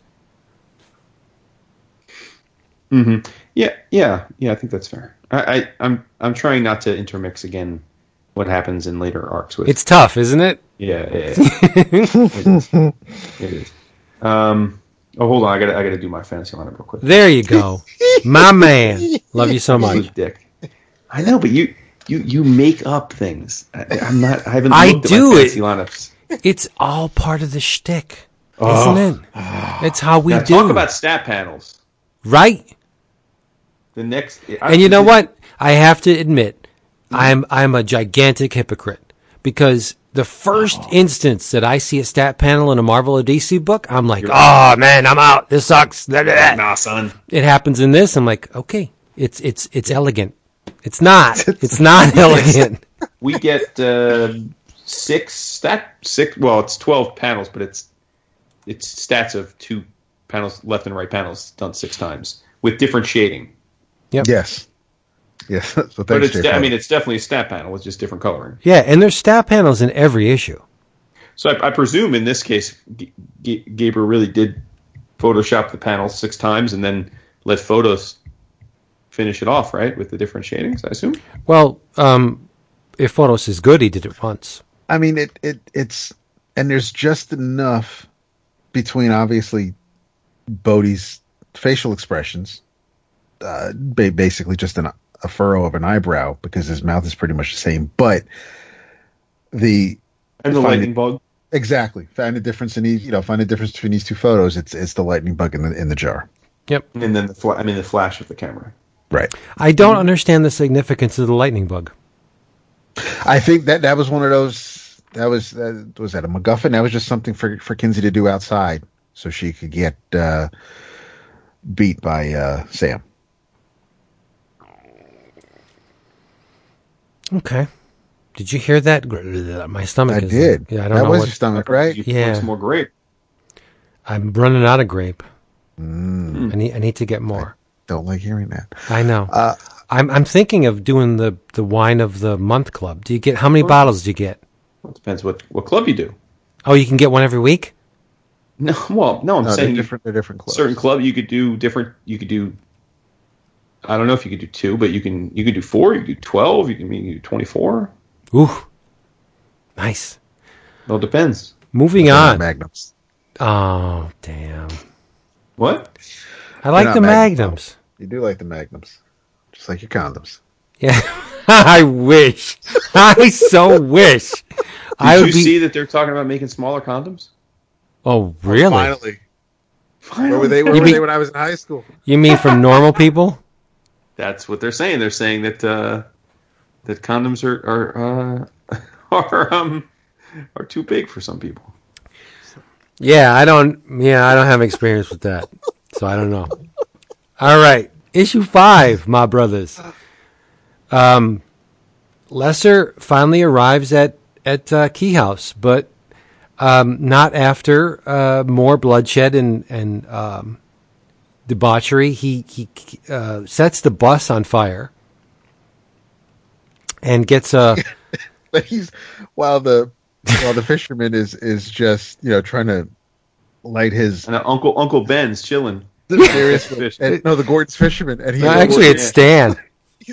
He's like, but Stan Lee. You see the bus in the background, and then you see a flash, and then it's on fire while Sam is walking down the dock of the bay. Yeah, casually, just yes. And then all of a sudden, he just shows up right next to the dude. Zero concern for human life. Zero. Zero. It's actually scary. Very scary. So I must say it. The way that it's drawn, there's absolutely no way that Lester could have just gotten on that boat without dude noticing. Like, you have to be like, "Can you give me a hand?" Like he's like the boat is drifting away from the dock. I mean, Homeboy would either had to have made a running leap onto the boat, or been given a hand to step into the boat. Right. But either way, the point is he gets on the boat and he's like, "You sup, homie? What you know about that island over there?" Hey, look at my gun. It's at your face. And we see stat panels galore. Oh, yes. But the payoff is the rampant use of stat panels is culminated in one of the most disturbing panels in the entire 6 issues. Yeah. Mm-hmm. That is freaky AF. It is, right? Dodge climbing out of the with well. Dodge emerging from the well. Yep. Sexy woman. Oh, hell yeah. Yeah. Very sexy woman. The whole thing with the lightning bug is just weird. It's just strange to me. Why? Because I don't understand the purpose of it. That's what kids do, man. I'm looking for some kind of like conceptual angle that a lightning bug could represent, and I can't find it. First of all, the lightning bugs are during. The lightning bug is most effective at night when the light that it produces can actually be seen. This is in the day. No, it's well, okay. On the verge, right, dusk. Yes. So you still can't see the lightning, the light from the lightning bugs. So they're just bugs at this point, right? They're always bugs. But I know what you're saying. But I think between the dude on the boat trying to light his cigarette, and then Bodhi with the flashlight and the lightning bugs, and then Homies finally gets the lighter working while he's dead.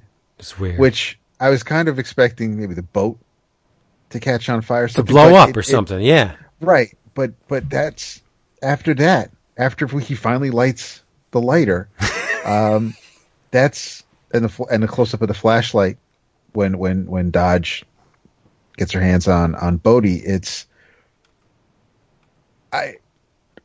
as the issue started, I thought fire or flame or something was going to play a part in the story, just like, you like to say, you show a gun, you better see it by the final scene. So but no, there was, there was no burning of anywhere in the house. But there is a hook with the flashlight, though, because Bodhi drops the flashlight and it's front and center. Yes. Almost the biggest thing in that panel. And then Kinsey is beaten. Is beaten with a flashlight. A flashlight. Yeah. So because she's going out to look for lightning bugs for her brother. Right. The flashlight makes sense, but maybe the lightning bugs weren't meant to make sense in the story. Maybe there's not a conceptual hook for them. There doesn't really have to be, I guess. I did look on the interwebs for any indication of that. There's not. And I found nothing. Ah, okay. Which is not to say there isn't, but in no interviews or anything did they ever confess to there being a reason for it. Dodge got some back. She does. She got a big old booty. Yeah. Now, see, if Bodhi was a little older, she could have captured his attention in different ways. But because he's so young, all of her feminine wiles are totally lost on him. He just looks at her as a lady, right? There's nothing propelling him to serve her other than the fact that she's his friend. Whereas if it was Tyler, I think the interaction would have been totally different between these two. She'd be like, I suck your dick right off. Yeah, but Tyler would have been a lot more, he would have been a lot more guarded. Yeah. After what had happened. And just as earlier in the series where she was explaining the whole idea of the keys and the doors, she keeps it real here. She's talking to him. She needs him still. Mm-hmm. So even though it's creepy and you worry, is she going to capture him? She needs him. So she's just talking to him, and she she explains that. Number one, she says she always keeps her promises, which we'll find out if that's true. But no. I know. But she can't leave the well room. At least not right now. She's an echo of her former self, as she explains. There's that word again, echo. And so she needs the oft referenced anywhere key. And little man's like, I can't find it. And then she makes another important point, which is pervasive throughout the rest of the series, which is that no key can stay lost forever. They want to be found. Yep. So, and that's an important point.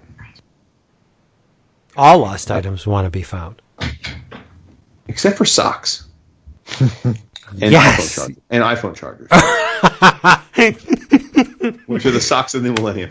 Yes, the new millennium socks. You are so smart. I love you.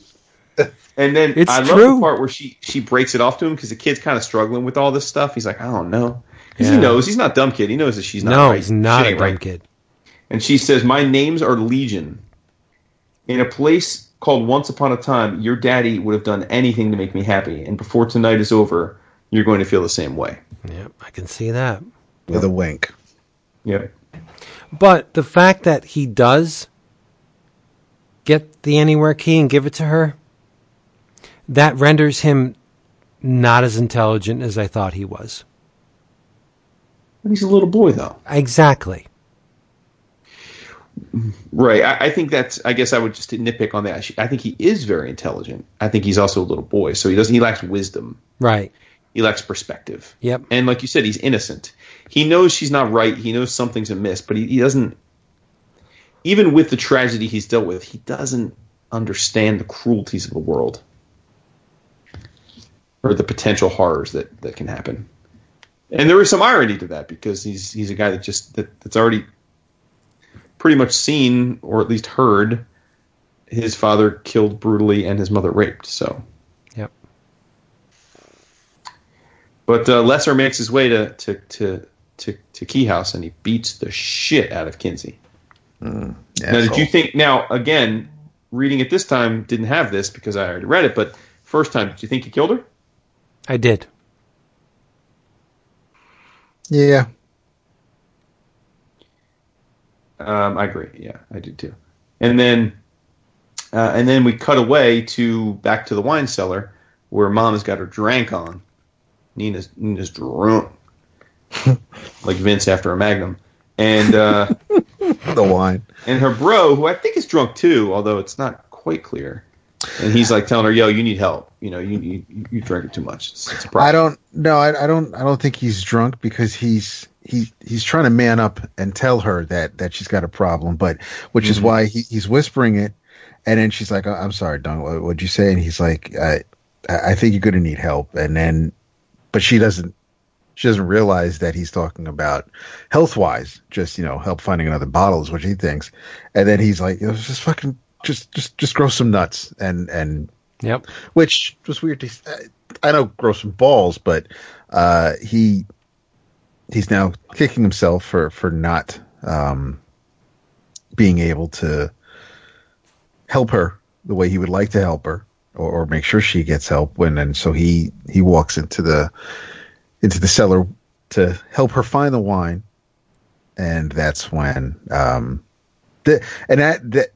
that freaked me out, because Sam carries Kinsey's body, hears something going on downstairs through the cellar door, puts Kinsey down, walks down the stairs, sees Duncan listening to Mom, goes into the room. Sam closes the door, locks the door, then goes back upstairs and drags Kinsey downstairs. He didn't want to make a noise. No, I know that, but I mean, and obviously, yeah, it's easier for him, but I mean, he's like, she's not going anywhere, so I'm just going to drop her down here. And then instead of picking her up and walking down, she's like, just fuck it, I'll just drag it on the steps. Why not? He doesn't value human life. Oh, we know that. Yeah. But Homeboy's eyes are far too close together. in that one panel where he's like, hello, and you see him in the background with his eyes flashing, they're way too close together. But whatever. Can we give a shout out to the sound effects? Oh, yes. I think Rodriguez does a great job with the sound effects. There was, I think, in the first issue, the fight in the dark, it looked like Homeboy was trying every single font from Blambot. I'm just going to, I'm using them all, and every sound effect and for the most part, they all worked. The big bold balloon letters or jagged, or I mean, it worked depending on the sound he was going for. But I am a big fan of all the sound effects looking different, colored different, just giving a different sense or a different feel of what they're supposed to evoke, and the same kind of standard looking sound effect would not have at times, because of the art and because of the coloring and because of how everything else looks, they may have felt a little out of place, but in the grand scheme of things, the sound effects totally work for me. Me too. He could have used a click for the turning of the key, but he says he used chick. Right. Yep. It worked, and the dot on the eye is gigantic. It is, and I love it. And as any manipulator will do, shit's going down, and Bodhi is all sorts of tormented about what he should do. And she's like, I mean, he knows that she's bad news, but she essentially convinces him, hey, you got to go get the Anywhere key so I can go free, because I'm the only one that can stop Lesser from killing your mom and your brother. And again, as an adult, you're like, what? That doesn't make any goddamn sense. Right? Like, you'd be like, wait, well, aren't you responsible for this? But as a kid, right, you could see how he'd just be like, oh, wow, okay, well, I guess I got to do it then, because I don't want my mom to die. So it rang true to me. I mean, in as much as a story about a ghost trying to get a kid to do something is true, but I think a kid could be manipulated that way, because you're preying on his fear and his tendency to take things at face value. Absolutely. Yep. And then the jar with the lightning bug falls off the ledge and breaks. And as she's telling Bodhi to go now, fly away, the lightning bug flies away. So if that's the culmination of the reason for the lightning bug being, I guess it's a neat little. But it isn't, because if you look at the cover of the 6th issue, right, it's right there again. It is, and it's with the Anywhere key, and the bracelet, and a puddle of blood. Yeah. And Dodge's reflection. Dun, dun, dun. Dun, dun, dun. So let's get into the 6th issue. Shall we? Yes, we shall. Yes, the culmination. Lesser has Tyler on the ropes, gun to his head.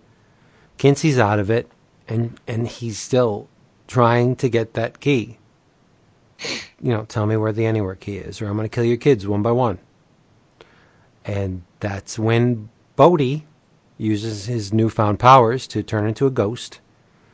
And he keeps, I guess when you're a ghost and you wish, you set your mind to something, you will the location of something, you will automatically be transported to that location. And he keeps looking for the Anywhere key, and and Kinsey keeps popping up. And he's like, what? This is wrong.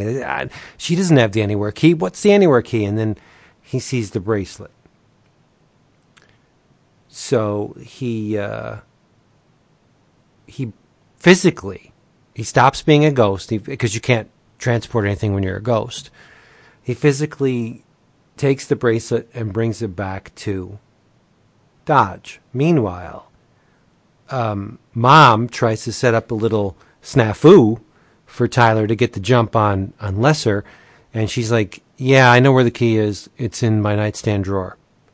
And we all know that in the nightstand drawer is Mom's gun with a clip of ammo. And Lesser's not stupid. He knows that something's up. She gave up the information too easily. He's like, you know what? Hey, thanks a lot. You don't know this, my brother, but the gun that was held to your head didn't have any bullets in it. But now, thankfully, you have not only given me a gun, but a full clip. You dumbass. But while he's monologuing in James Bond fashion, Tyler, James Bond villain fashion. Yeah, right. Yeah, Tyler runs away and tries to get outside and be the hero to alert the cop down by the gate, but he doesn't quite make it. And it turns out that the door that he opened to go alert the cop, he turned the key, which set the tumblers in motion. He turned the knob. That is the very same door that Bodhi uses to turn into a ghost. So when Tyler exits the scene, he turns back, as Bodhi did in issue 1, and sees his corporeal form on the floor, lifeless. He's looking at the events unfolding before him. And that, I think, is the turning point in this thing. He not only realizes that, holy shit, I'm a ghost, look what's going on, but that Bodhi was right all along. It stops becoming a childish notion, and it becomes real to him. Sure. So Bodhi gives the bracelet to Dodge, and she's like, yeah, watch what this thing does. And she just does a little flick of the fingers, and the key pops out of the bracelet. With a tang. Yeah, once she has the key, she's like, fuck it. She takes the bracelet and throws it down the well. She's like, hey, see you, buddy. Thanks a lot for your help. Deuces. You dumbass. Call me. Yeah. And then he's like, you promised. Yeah, well, that doesn't really matter, I guess. Nah, son.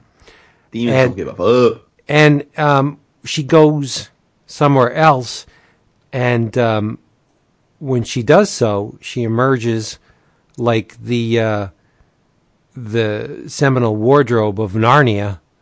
She emerges from Kinsey's closet, and she's not a woman anymore.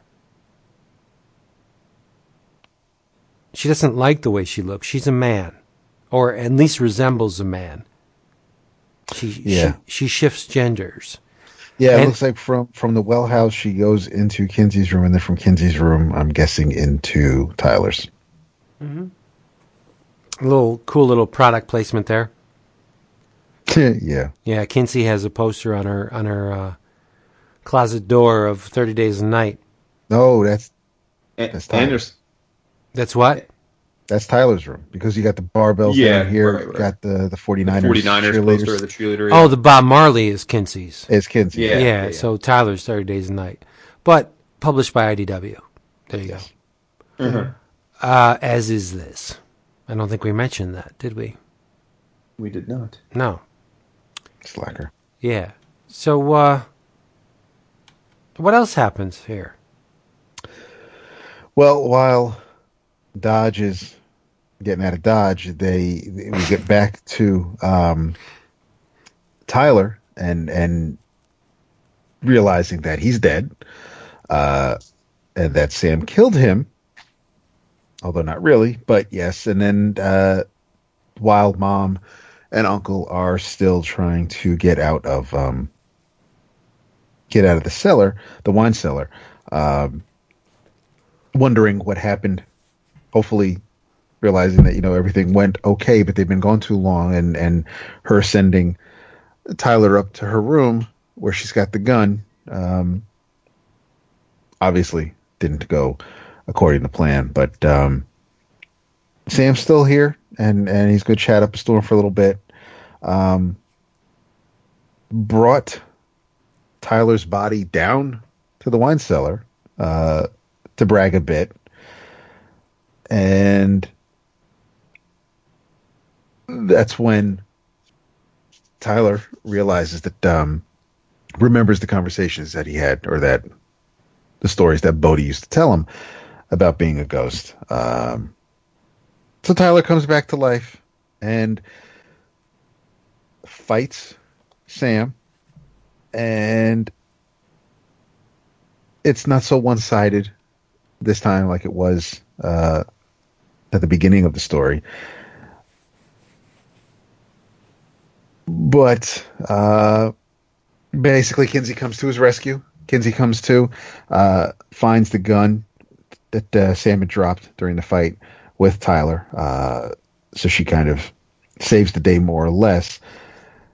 Sam gets clipped a couple of times. He gets hit in the leg, gets hit in the in the neck initially. So before he bleeds out, he finds Dodge, and Dodge, I guess, kind of, sort of keeps his promise somewhat, maybe.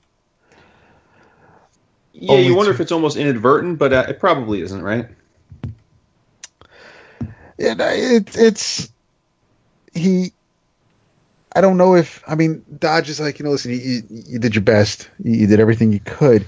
I don't know if Sam wasn't in this shape that Dodge wouldn't still try to kill him, to bring him to let him go to a better place, knowing that going through that door would make him a ghost. Because he doesn't completely kill him. It almost like it looks like he wants to kind of break his neck.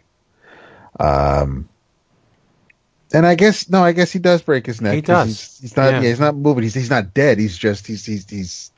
It didn't kill him, but he did break his neck, and then tosses him outside where he does die for reals. Yeah, no, I have a feeling this was Dodge's plan all along. Even if Sam wasn't on death's door, Dodge would have still done what he'd done. But it's a neat emergence of Dodge, because previously to this, we've seen Dodge in black and with the ghostly pallor.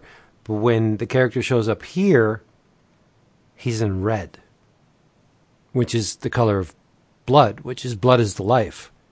So I like it. It's a nice little visual turn, or conceptual spin, I guess you can say, that the character is not what it once was. Now it's something. It's in the realm of the living now. Right. One thing I can't remember, because again it's rereading it, is when I first read it, I couldn't remember if I made the connection that Dodge equaled Lucas equals the boy that. Like, because in retrospect, you know that it's the same person because they look the same. But I don't remember if the first time I read it, if I connected that the woman in the well was in fact Lucas. Mm-hmm. What do you think about that? I can't say. I don't remember. Yeah. It's pretty blatant, though, rereading no, it. you realize it, I think, after Dodge leaves the house. Because after... And the same little... I want to read further because I want to find out what the hell's in his little satchel, his little cachet here. But because he's got it wrapped around his shoulder here. No, cachet. And when he was a woman, it was His purse of holding. Yes, it's his bag of never ending. So he gets rid of Sam. Our detective makes Sam a ghost. turns. Yes, exactly. Well, he makes Sam a ghost. He leaves. Dodge leaves the house, only to show up at Coach Whedon's place, and that's when he says that you're going to let me in because I killed your mother for you. So this is something that definitely is an obvious pattern, but the connection there between her being in the play with Kinsey's dad and Lucas eyeballing the bracelet in the photo and she leaning on Lucas for Lucas to return here, it even though Rodriguez can draw people to look similarly in some cases, for the most part, since it's a family, so there are going to be some resemblances there. It wasn't. I guess it was. It was obvious. It was something that it was apparent, I guess, to me. Okay, that makes sense. But why does Whedon have a robot on her nightstand? Oh, the little that not quite Robotech or no, there's the aspect, Gundam.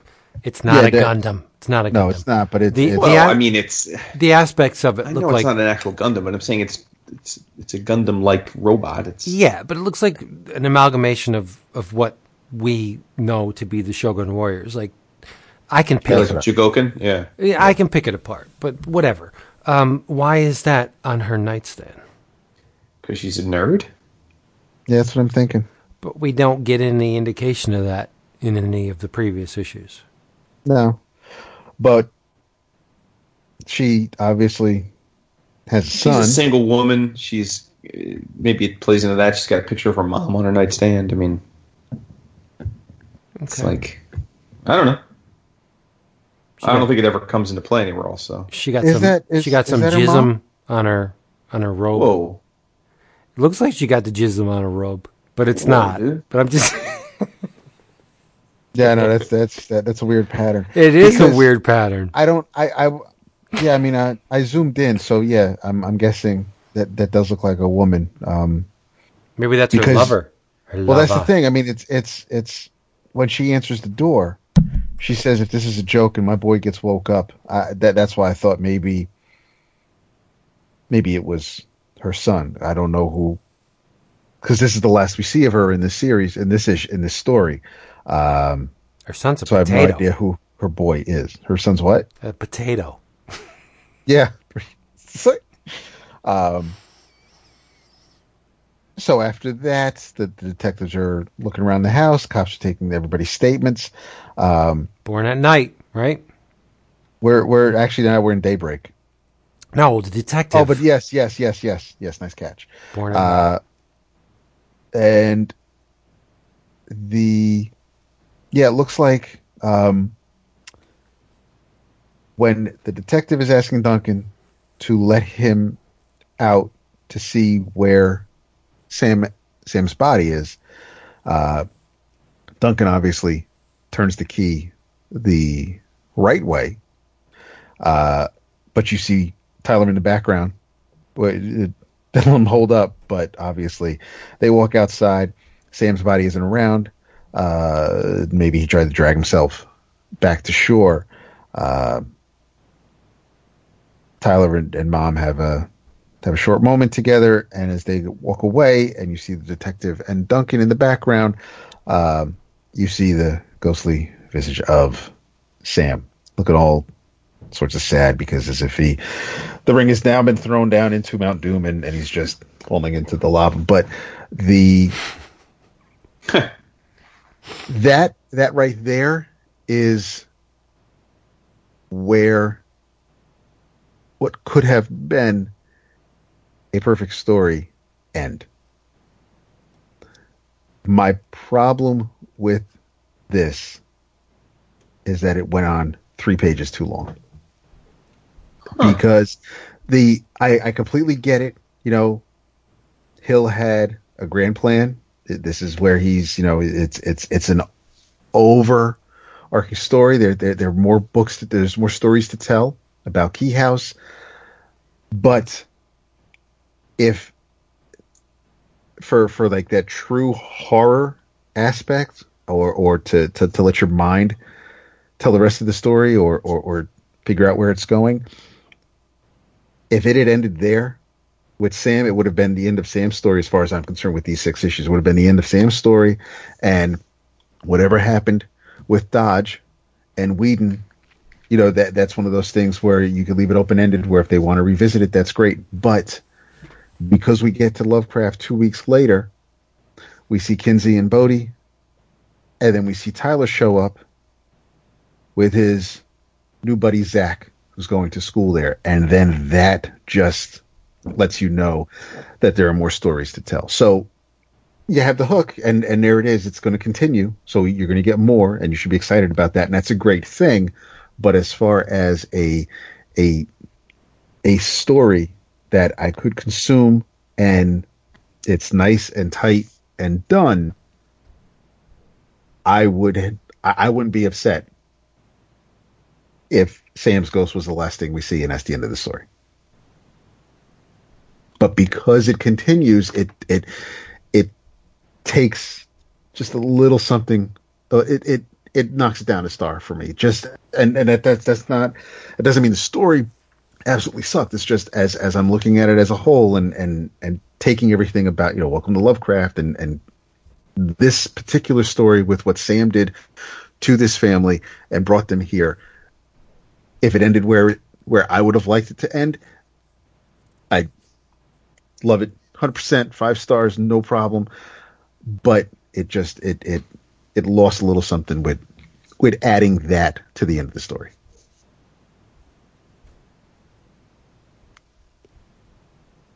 I mean, I'm not with you, but I don't have an issue with it. Like, I hear what you're saying.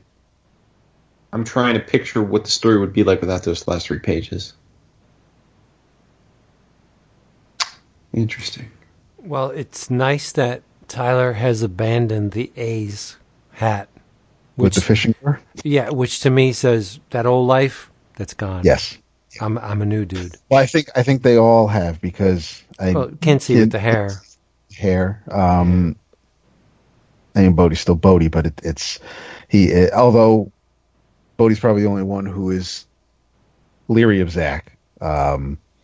Because he notices something familiar about him. Oh, absolutely. Yeah. Absolutely. Yeah. But and then.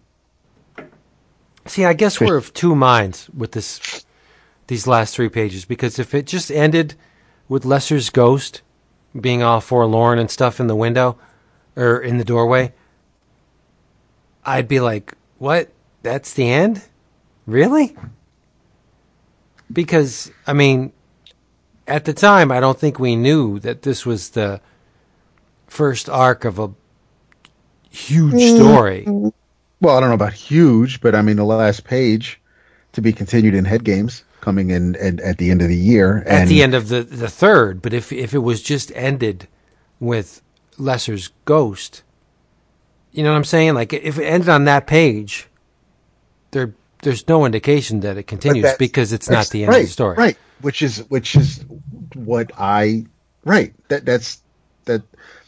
just goes back to the whole, storytelling like his dad. It's like if it ended with Lesser and the ghost and Mom and Tyler walking back into the house, then that's just, now the family just has to move on and yeah. But Lesser's not the big bad though.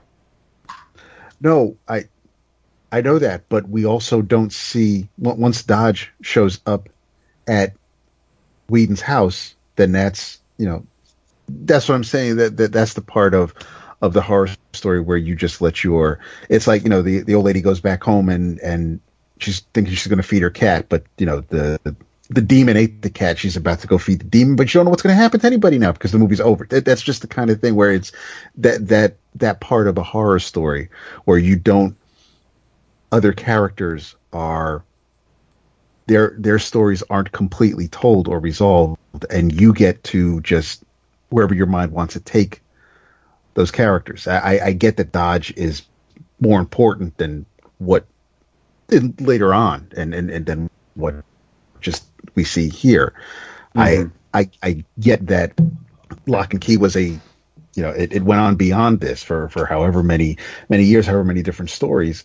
But you realize at the end of the issue that the story is going to continue, and that's fine. And it's not like Joe Hill was like, okay, well, the numbers came back after the third issue, and everybody's loving this book, so we're gonna keep telling it. I'll just tack on a couple extra pages at the end of the sixth issue, where that could have been the end of the story if nobody was buying it. And so I could just tell my six, just like every writer has their out for their long arc. And it's like, well, if I don't get to write all 48 issues of this comic and I have to stop at 12, I'm still going to get to my ending. That's all. It reminded me of the Green Arrow Black Canary wedding special, where that was a great one shot until they fucked up and added a couple of pages where it's like, psych, they didn't really get married, and it killed the entire issue for me. But this was, if we just got the resolution we got at the end of the issue with Sam's ghost, I would have been fine. I get that other people would have been like, but we still have to find out about these other characters, and I want more of that. And we get more of that obviously, but for me, as a complete story for these 6 issues, but I completely understand being in the minority there. I'm not worried about that. Mm-hmm. I like the fact that he was deemed, or seemingly deemed, insignificant by the writers, because we're just left with his little forlorn face looking at us. And it's like, yeah, you're just a stepping stone. You're not even part of the larger tapestry. He is, but well, he got the ball rolling. But yeah, but in the grand scheme of thing, it's really Dodge that's the threat, and always was the threat. Lesser was just a means to an end, at huge cost. But I like the fact that they just left him in this first arc. They just left him hanging, right? And I think Dodge removed the body to keep him a ghost. Yeah, I think that's right. Yeah, because Ghost is also, or even just that the body's dead now. So right. But yeah, either one. And little Bodhi finds the head key. Mm-hmm. Yeah, showing once again that keys are dying to be found. They reach out because dude's fishing in the water. I mean, the key it either got thrown there. I mean, right? You would have thought by now the current would have taken it, would have gotten buried under sediment. But well, this is the I think this is just the little pond or the moat that doesn't really go out to the. Yeah, that's true. So there's probably a bunch of crap in there. Mm-hmm. There's tons of crap. Tons of crap. No, I like that the series ends with Bodhi, which oh, totally. Yeah, which Jason says, the heart. That's pretty significant. And then we get a picture of what is to come with all the different keys. It's a neat series. I love it so much. No, I do. I mean, I think it only gets better from here. That's what I was saying. To say that this wasn't great. Yeah. Right. Exactly. It does get better. Mm-hmm. Yep. And we almost had a TV show of it. Yeah. To mention when as far as producing a pilot. Really? What happened with that? Kurtzman and Orsi did it. Spielberg was involved. It got greenlit for the pilot, and then just didn't get picked up. So the pilot has been created. Yeah, I'm pretty sure it was shown at San Diego years ago. If it's out there, Oh, there you go. I'm just looking at that. The pilot was screened at 2011 San Diego Comic-Con. I will have it. Oh, and lo and behold, apparently it's been picked up this year by Hulu, Wow. and Hulu has ordered a pilot. So maybe s- we'll see the we light of day could after all. Still have it, yeah. Yeah. Put it right next to your global frequency pilot. Mm. That horrible pilot. So kudos to our Book of the Month voters. Yes. It was nice to revisit this. It Quite was. enjoyable. But we do have a new Book of the Month upcoming. And Dap, what are the choices? We do. We do. Our November book of the month. Hopefully not in December this month. Yes. We should be able to record that since the 30th is a Thursday and also the last day of the month. We should be able to finagle it for that week. If not Tuesday, depending on how many episodes we do this month. In any case, our November. We'd be heading back to 5. Yeah. No. Our November, we'll say, book of the month. Your 11 choices are Annihilation, the pretty rad Marvel event that brought us the Guardians of the Galaxy, the version that we pretty much know and love these days. However, keep in mind, if you do not have the 6 issues of this miniseries, it is part of the Annihilation Omnibus or Annihilation Book 3, because books 1 and 2 include the prologue miniseries leading up to the event. Continuing on, we have Astro City, Life in the Big City, Batman Venom, Doctor Strange, The Oath, Exiles, Volume 1, Down the Rabbit Hole, the first 4 issues. Who put what? Who put that in there? The heart and soul of the city. Oh! The Identity Crisis. Oh yeah, Jay- got me into DC Comics. There we go. That would be fun to revisit. JLA Earth 2. Oh, stop. Don't hate. I don't hate. You hated this one. Sin City, A Dame to Kill For. Look at that. Superman Red Sun. What up, son?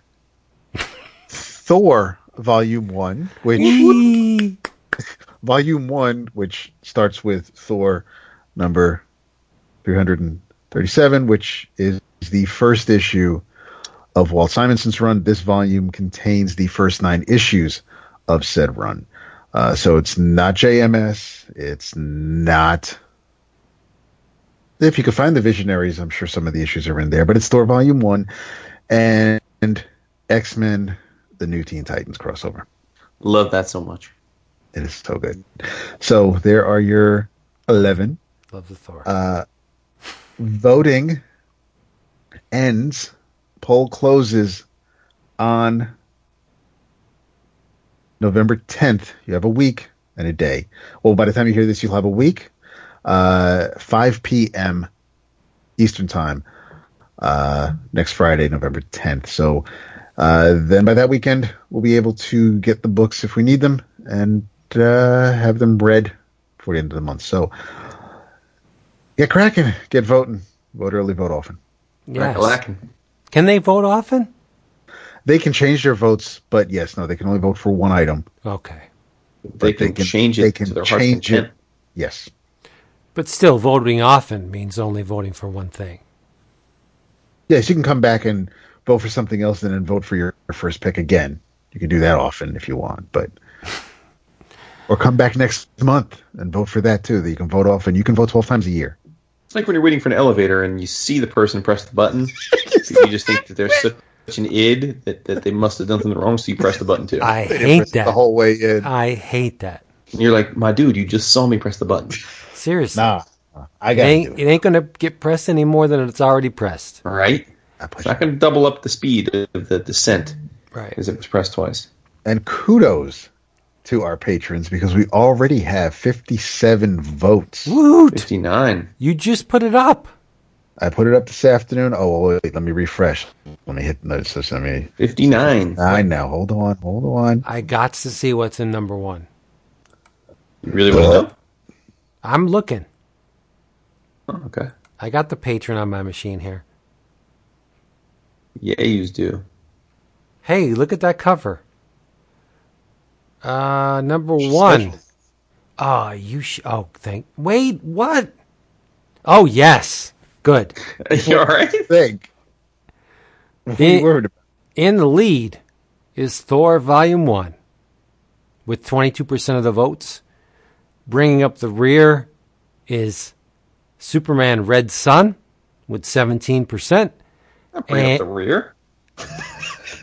I'm Bringing up the rear means who's losing. Yeah, who's last? Identity Crisis has 12%.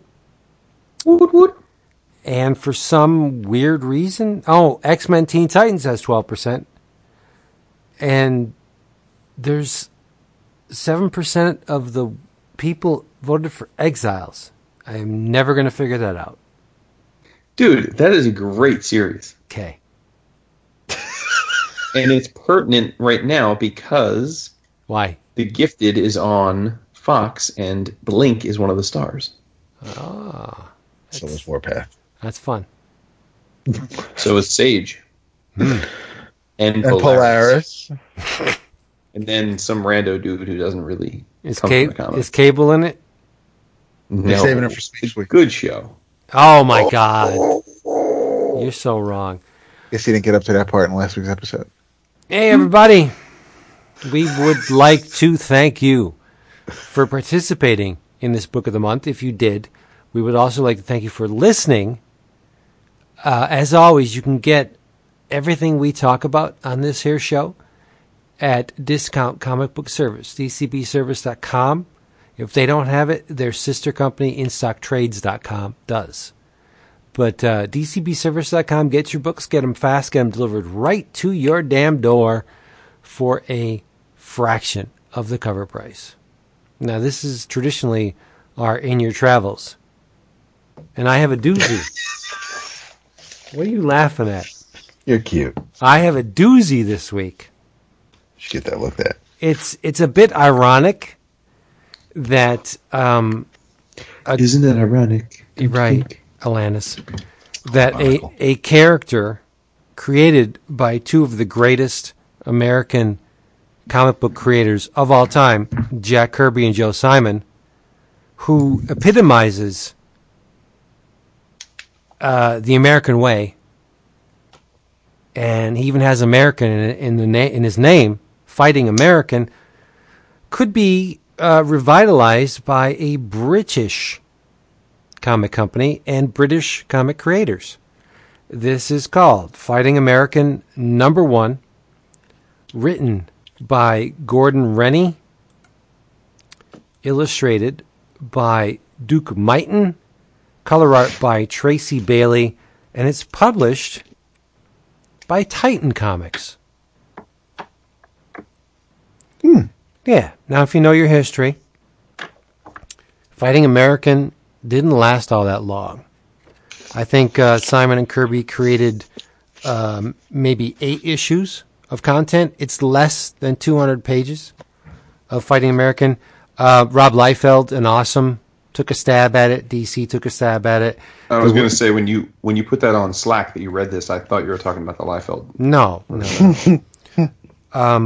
DC even did a series.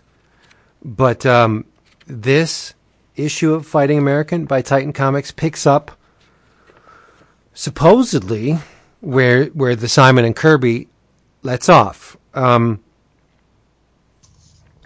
It's a bit of, there's time travel involved. Fighting American in 1955 is trying to chase down a ne'er-do-well. A fifth columnist by the name of Poison Ivan, who lives and breathes the proletariat. He loves Mother Russia, hates the capitalist scum, hates everything American, and he is trying to amass converts to his cause. Fighting American and the ever-present sidekick Speed Boy are chasing Poison Ivan through time. They're catapulted through time from 1955 to 2017. Professor Twister and his no-account nephew Gregory accompany Fighting American and Speed Boy to the future, but they got to leave because there's instabilities with the temporal field. It's a MacGuffin. There's just some BS going on with the time field. So the professor and his nephew got to leave. But before they go, they give Fighting American a wristband that can track Poison Ivan by the temporal energies that are enveloping him. And that's not the only thing. Professor Twister goes back to the past, but he plants things that can help Fighting American in the future. He says, here, go to this locker. I'm going to leave stuff that can help you out.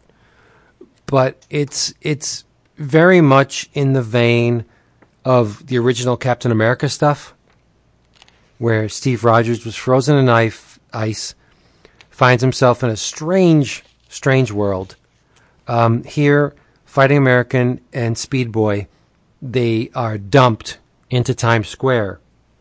And anybody who knows or has visited Times Square knows that the advertising is king. It's all Times Square is about, is advertising. And Fighting American and Speed Boy, they're going after Poison Ivan, and Speed Boy just stops and looks up and sees a scantily clad woman in an advertisement. And Fighting American says, hey, young man, we don't have time to ogle scantily dressed women. We have to get Poison Ivan. And at the very same time, Poison Ivan is trying to commandeer a taxi.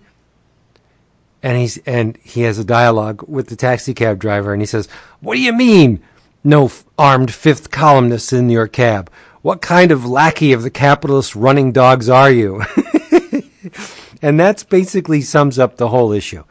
It's Fighting American and Speed Boy aghast at current 2017 society, and Poison Ivan just being so befuddled by the reach of capitalism and the taint of disgusting. There's a group of cosplayers that Fighting American comes into contact with. One's dressed as the Hulk, the other one Dr. Doom, and one is Thor. But during this whole interaction, Poison Ivan is contacting a costumed female whom, at least as far as this first issue goes, we don't know the identity of her.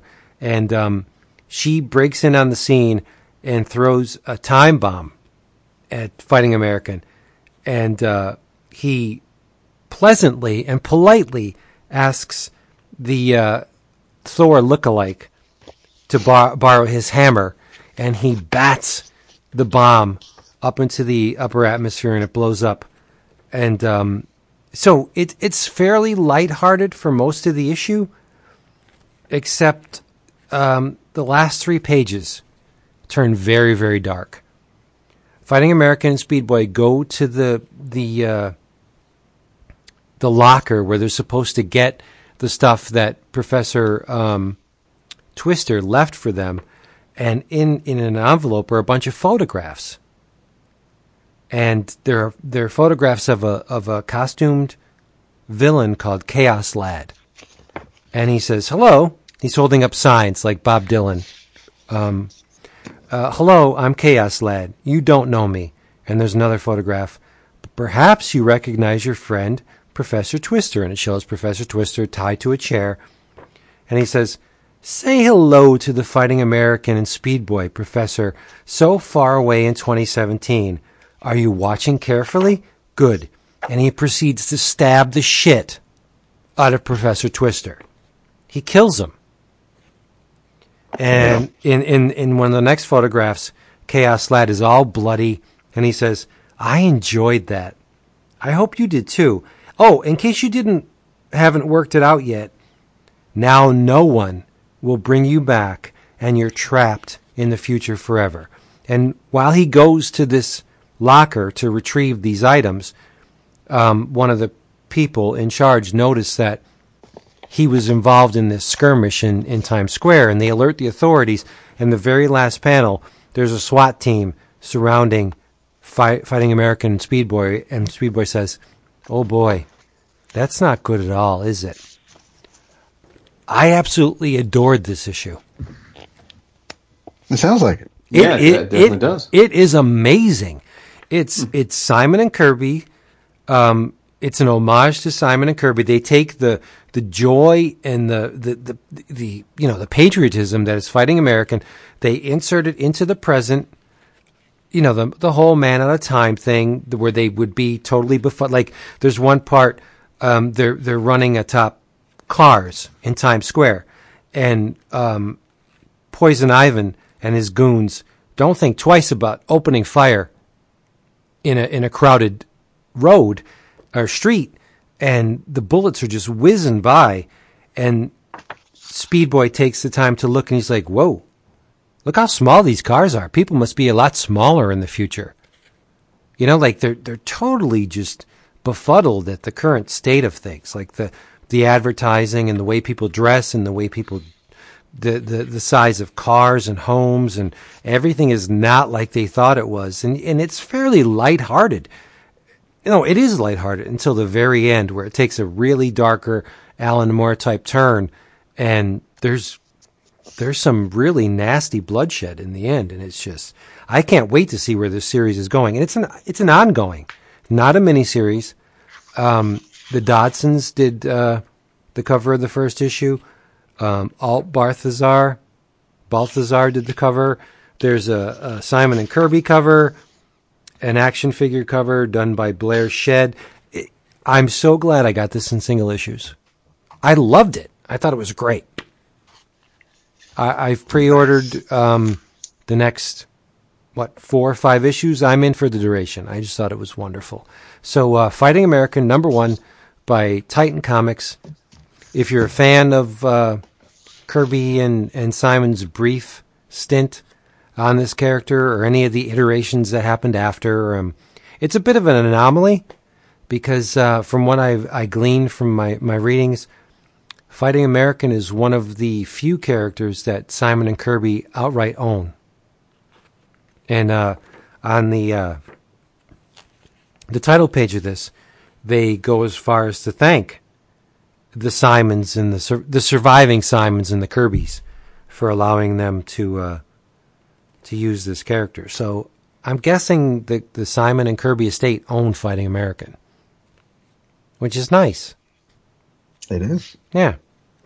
And much as I love Liefeld, you can overlook the awesome stuff that he did. It's just, it's not good. Well, make sure you say that Awesome is the studio. Awesome is the studio. Because it makes it sound like, look over, don't bother with his awesome stuff, because right, Awesome Studio, the actual comic stuff is not so awesome. It's strange, and I love it because it's strange, but it's just not, it's not Fighting American. Yeah, but this is cool. Check it out. I was very, very pleasantly surprised how good it was. Wow, you know what? I could almost word for word just regurgitate what you just said for my In Your Travels. Really? What was that? Because this too is a Simon and Kirby creation. What? This too also has America in the Heroes title. But I shouldn't be too surprised because your creative team is Mark Waid and Chris Samnee and Matthew Wilson on colors. This is Captain America number 695. Kicking off Marvel Legacy, the new creative team on this new Captain America title. And I basically said online that this was like a breath of fresh air. It was, considering everything that's been going on in the Captain America titles for the past few years, the Remender stuff, as fun and zany as that was, put things in a different direction, and that was good for a while. And then Nick Spencer did his thing, and it was what it was, and I didn't stick around for the entirety of it. But this was a nice return to what I like for my Captain America comics. Obviously, this isn't Mark Waid's first go around with Cap. He was there a long time ago, and then he was taken off the book because Heroes got to be reborn. So they tried to make nice and brought him back for when the hero returned. So maybe Jason will have a Liefeld story for his In Your Travels too. I hope. We got to have that connection. But you know, Waid has written Avengers. He's been writing Champions, and I generally like Mark Waid's work, and this was really no exception. This was Samnee's art is it's really, really good. I'm not going to go too far. We all know what Samnee can do. We all know Chris did great work on Black Widow. He did phenomenal work on Daredevil. This is a little looser in some spots. It's not as tight as Chris can be, but it still tells a story. It starts off with a quick little recap, 1-page origin story, more or less, which is actually in 2 panels. He goes from his 98-pound weakling to his Winners Do Drugs self, and then you have the he and Bucky in action, and then Cap being thrown from the plane into the water, and then we see Cap as a giant ice cube. So we cut to Captain America in action, going up against a faction known as Rampart, and they're basically attacking a police station, which happened to have a class field trip going on at the same time. So kids are in danger, and these guys are just shooting everything. So Captain America is just there to save the day, and he's going to do everything he can do to make sure everybody's safe, and he does his thing, and life is good. But it's a little weird because this apparently is Captain America shortly after he was thawed out, because the teacher really has no idea who this dude basically wearing the American flag is. And she says, you saved all of our lives. What's your name? Can you at least tell us that? And he says, ask your grandparents. They might know. Take care now. And then he hops on his motorcycle and rides away. That was 10 years ago. 10 years later, Captain America comes back to Nebraska to where there's the 10th annual Captain America celebration. And the story of that afternoon has kind of grown. People are aware, know who Captain America is now. There's one dude, there's one hot dog vendor who's basically like a flat earther. He says that he wants to he's talking to Steve, not knowing that Steve Rogers is Captain America, but Steve mentions that, Captain America, after he came out of the ice, and the vendor's like, oh, so you're an icer? And he goes, you believe that stuff about the Avengers finding him frozen? And Steve is like, yeah, I guess, that story might seem a little far-fetched. So this guy just thinks that the Avengers the Avengers basically just resurrected the Captain America name, put someone else in the costume, so this way they could just still use the name without, because who would survive in ice? And it was a pretty interesting, it was a funny conversation, but the Rampart returns and is about to lay waste to everybody at this little celebration. But before that, there's some nice stories from some people who come up onto a stage and tell different stories about what Captain America means to them, and if how he saved their lives in the past, because you have people traveling from all over the country coming to this celebration. But it gets interrupted by Rampart. Captain America does his thing, and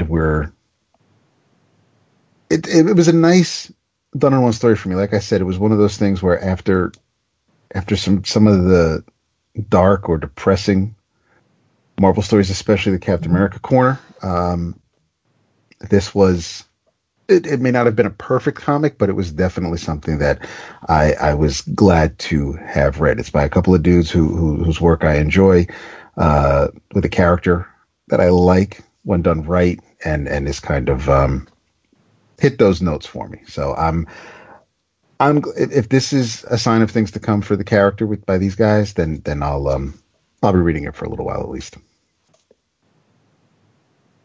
Nice.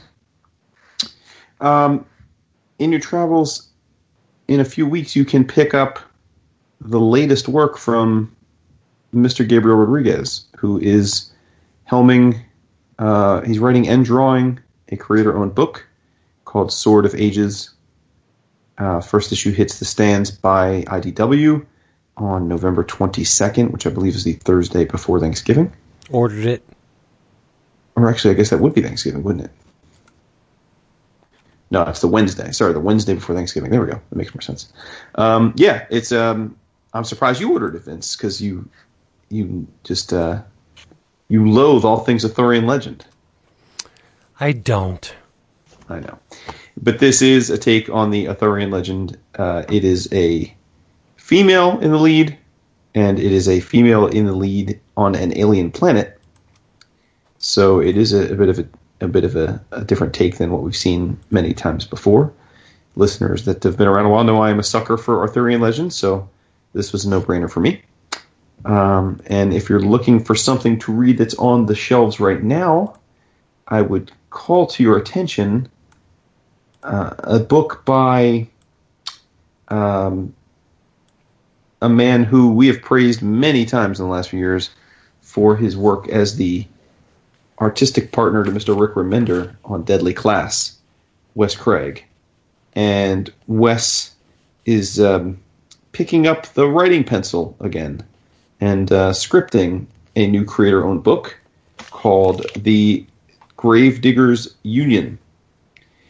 And some of you may know that title because Wes has put out 2 volumes of his own creator-owned work in anthology form called Black Hand Comics.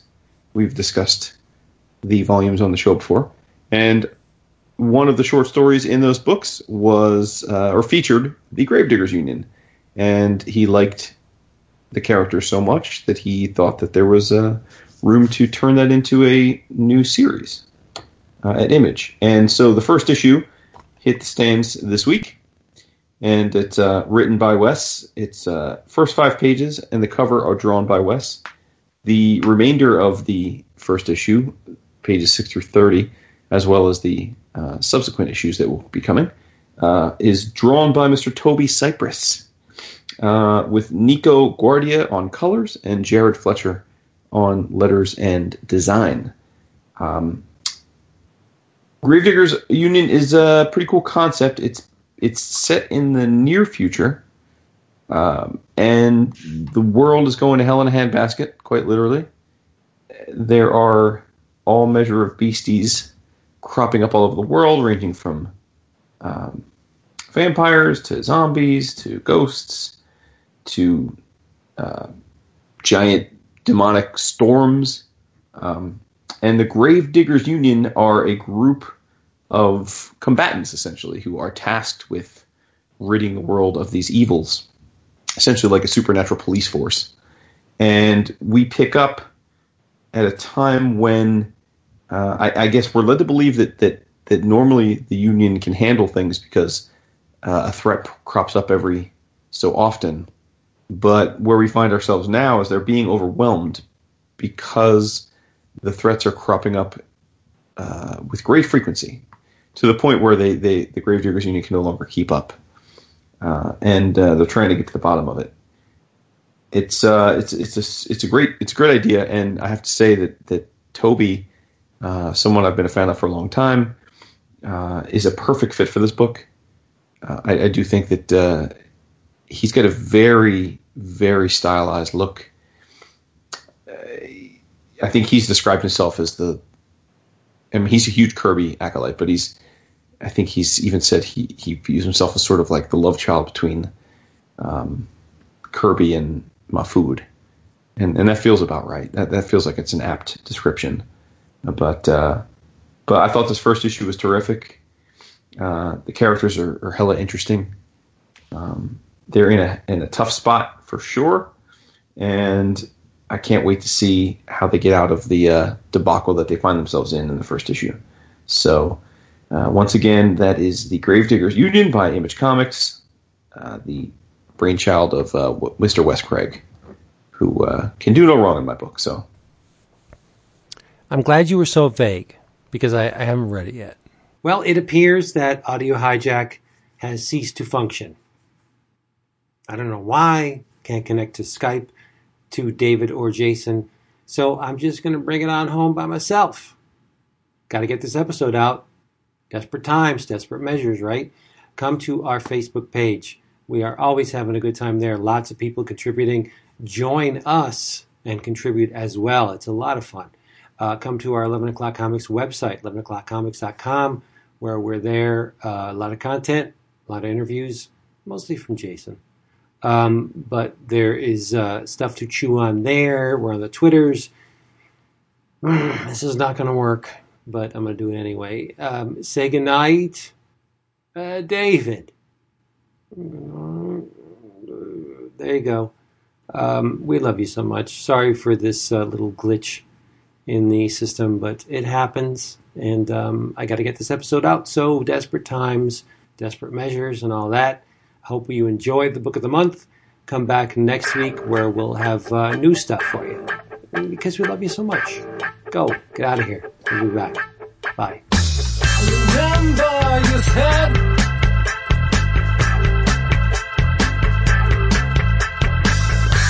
you wanted to stay with me.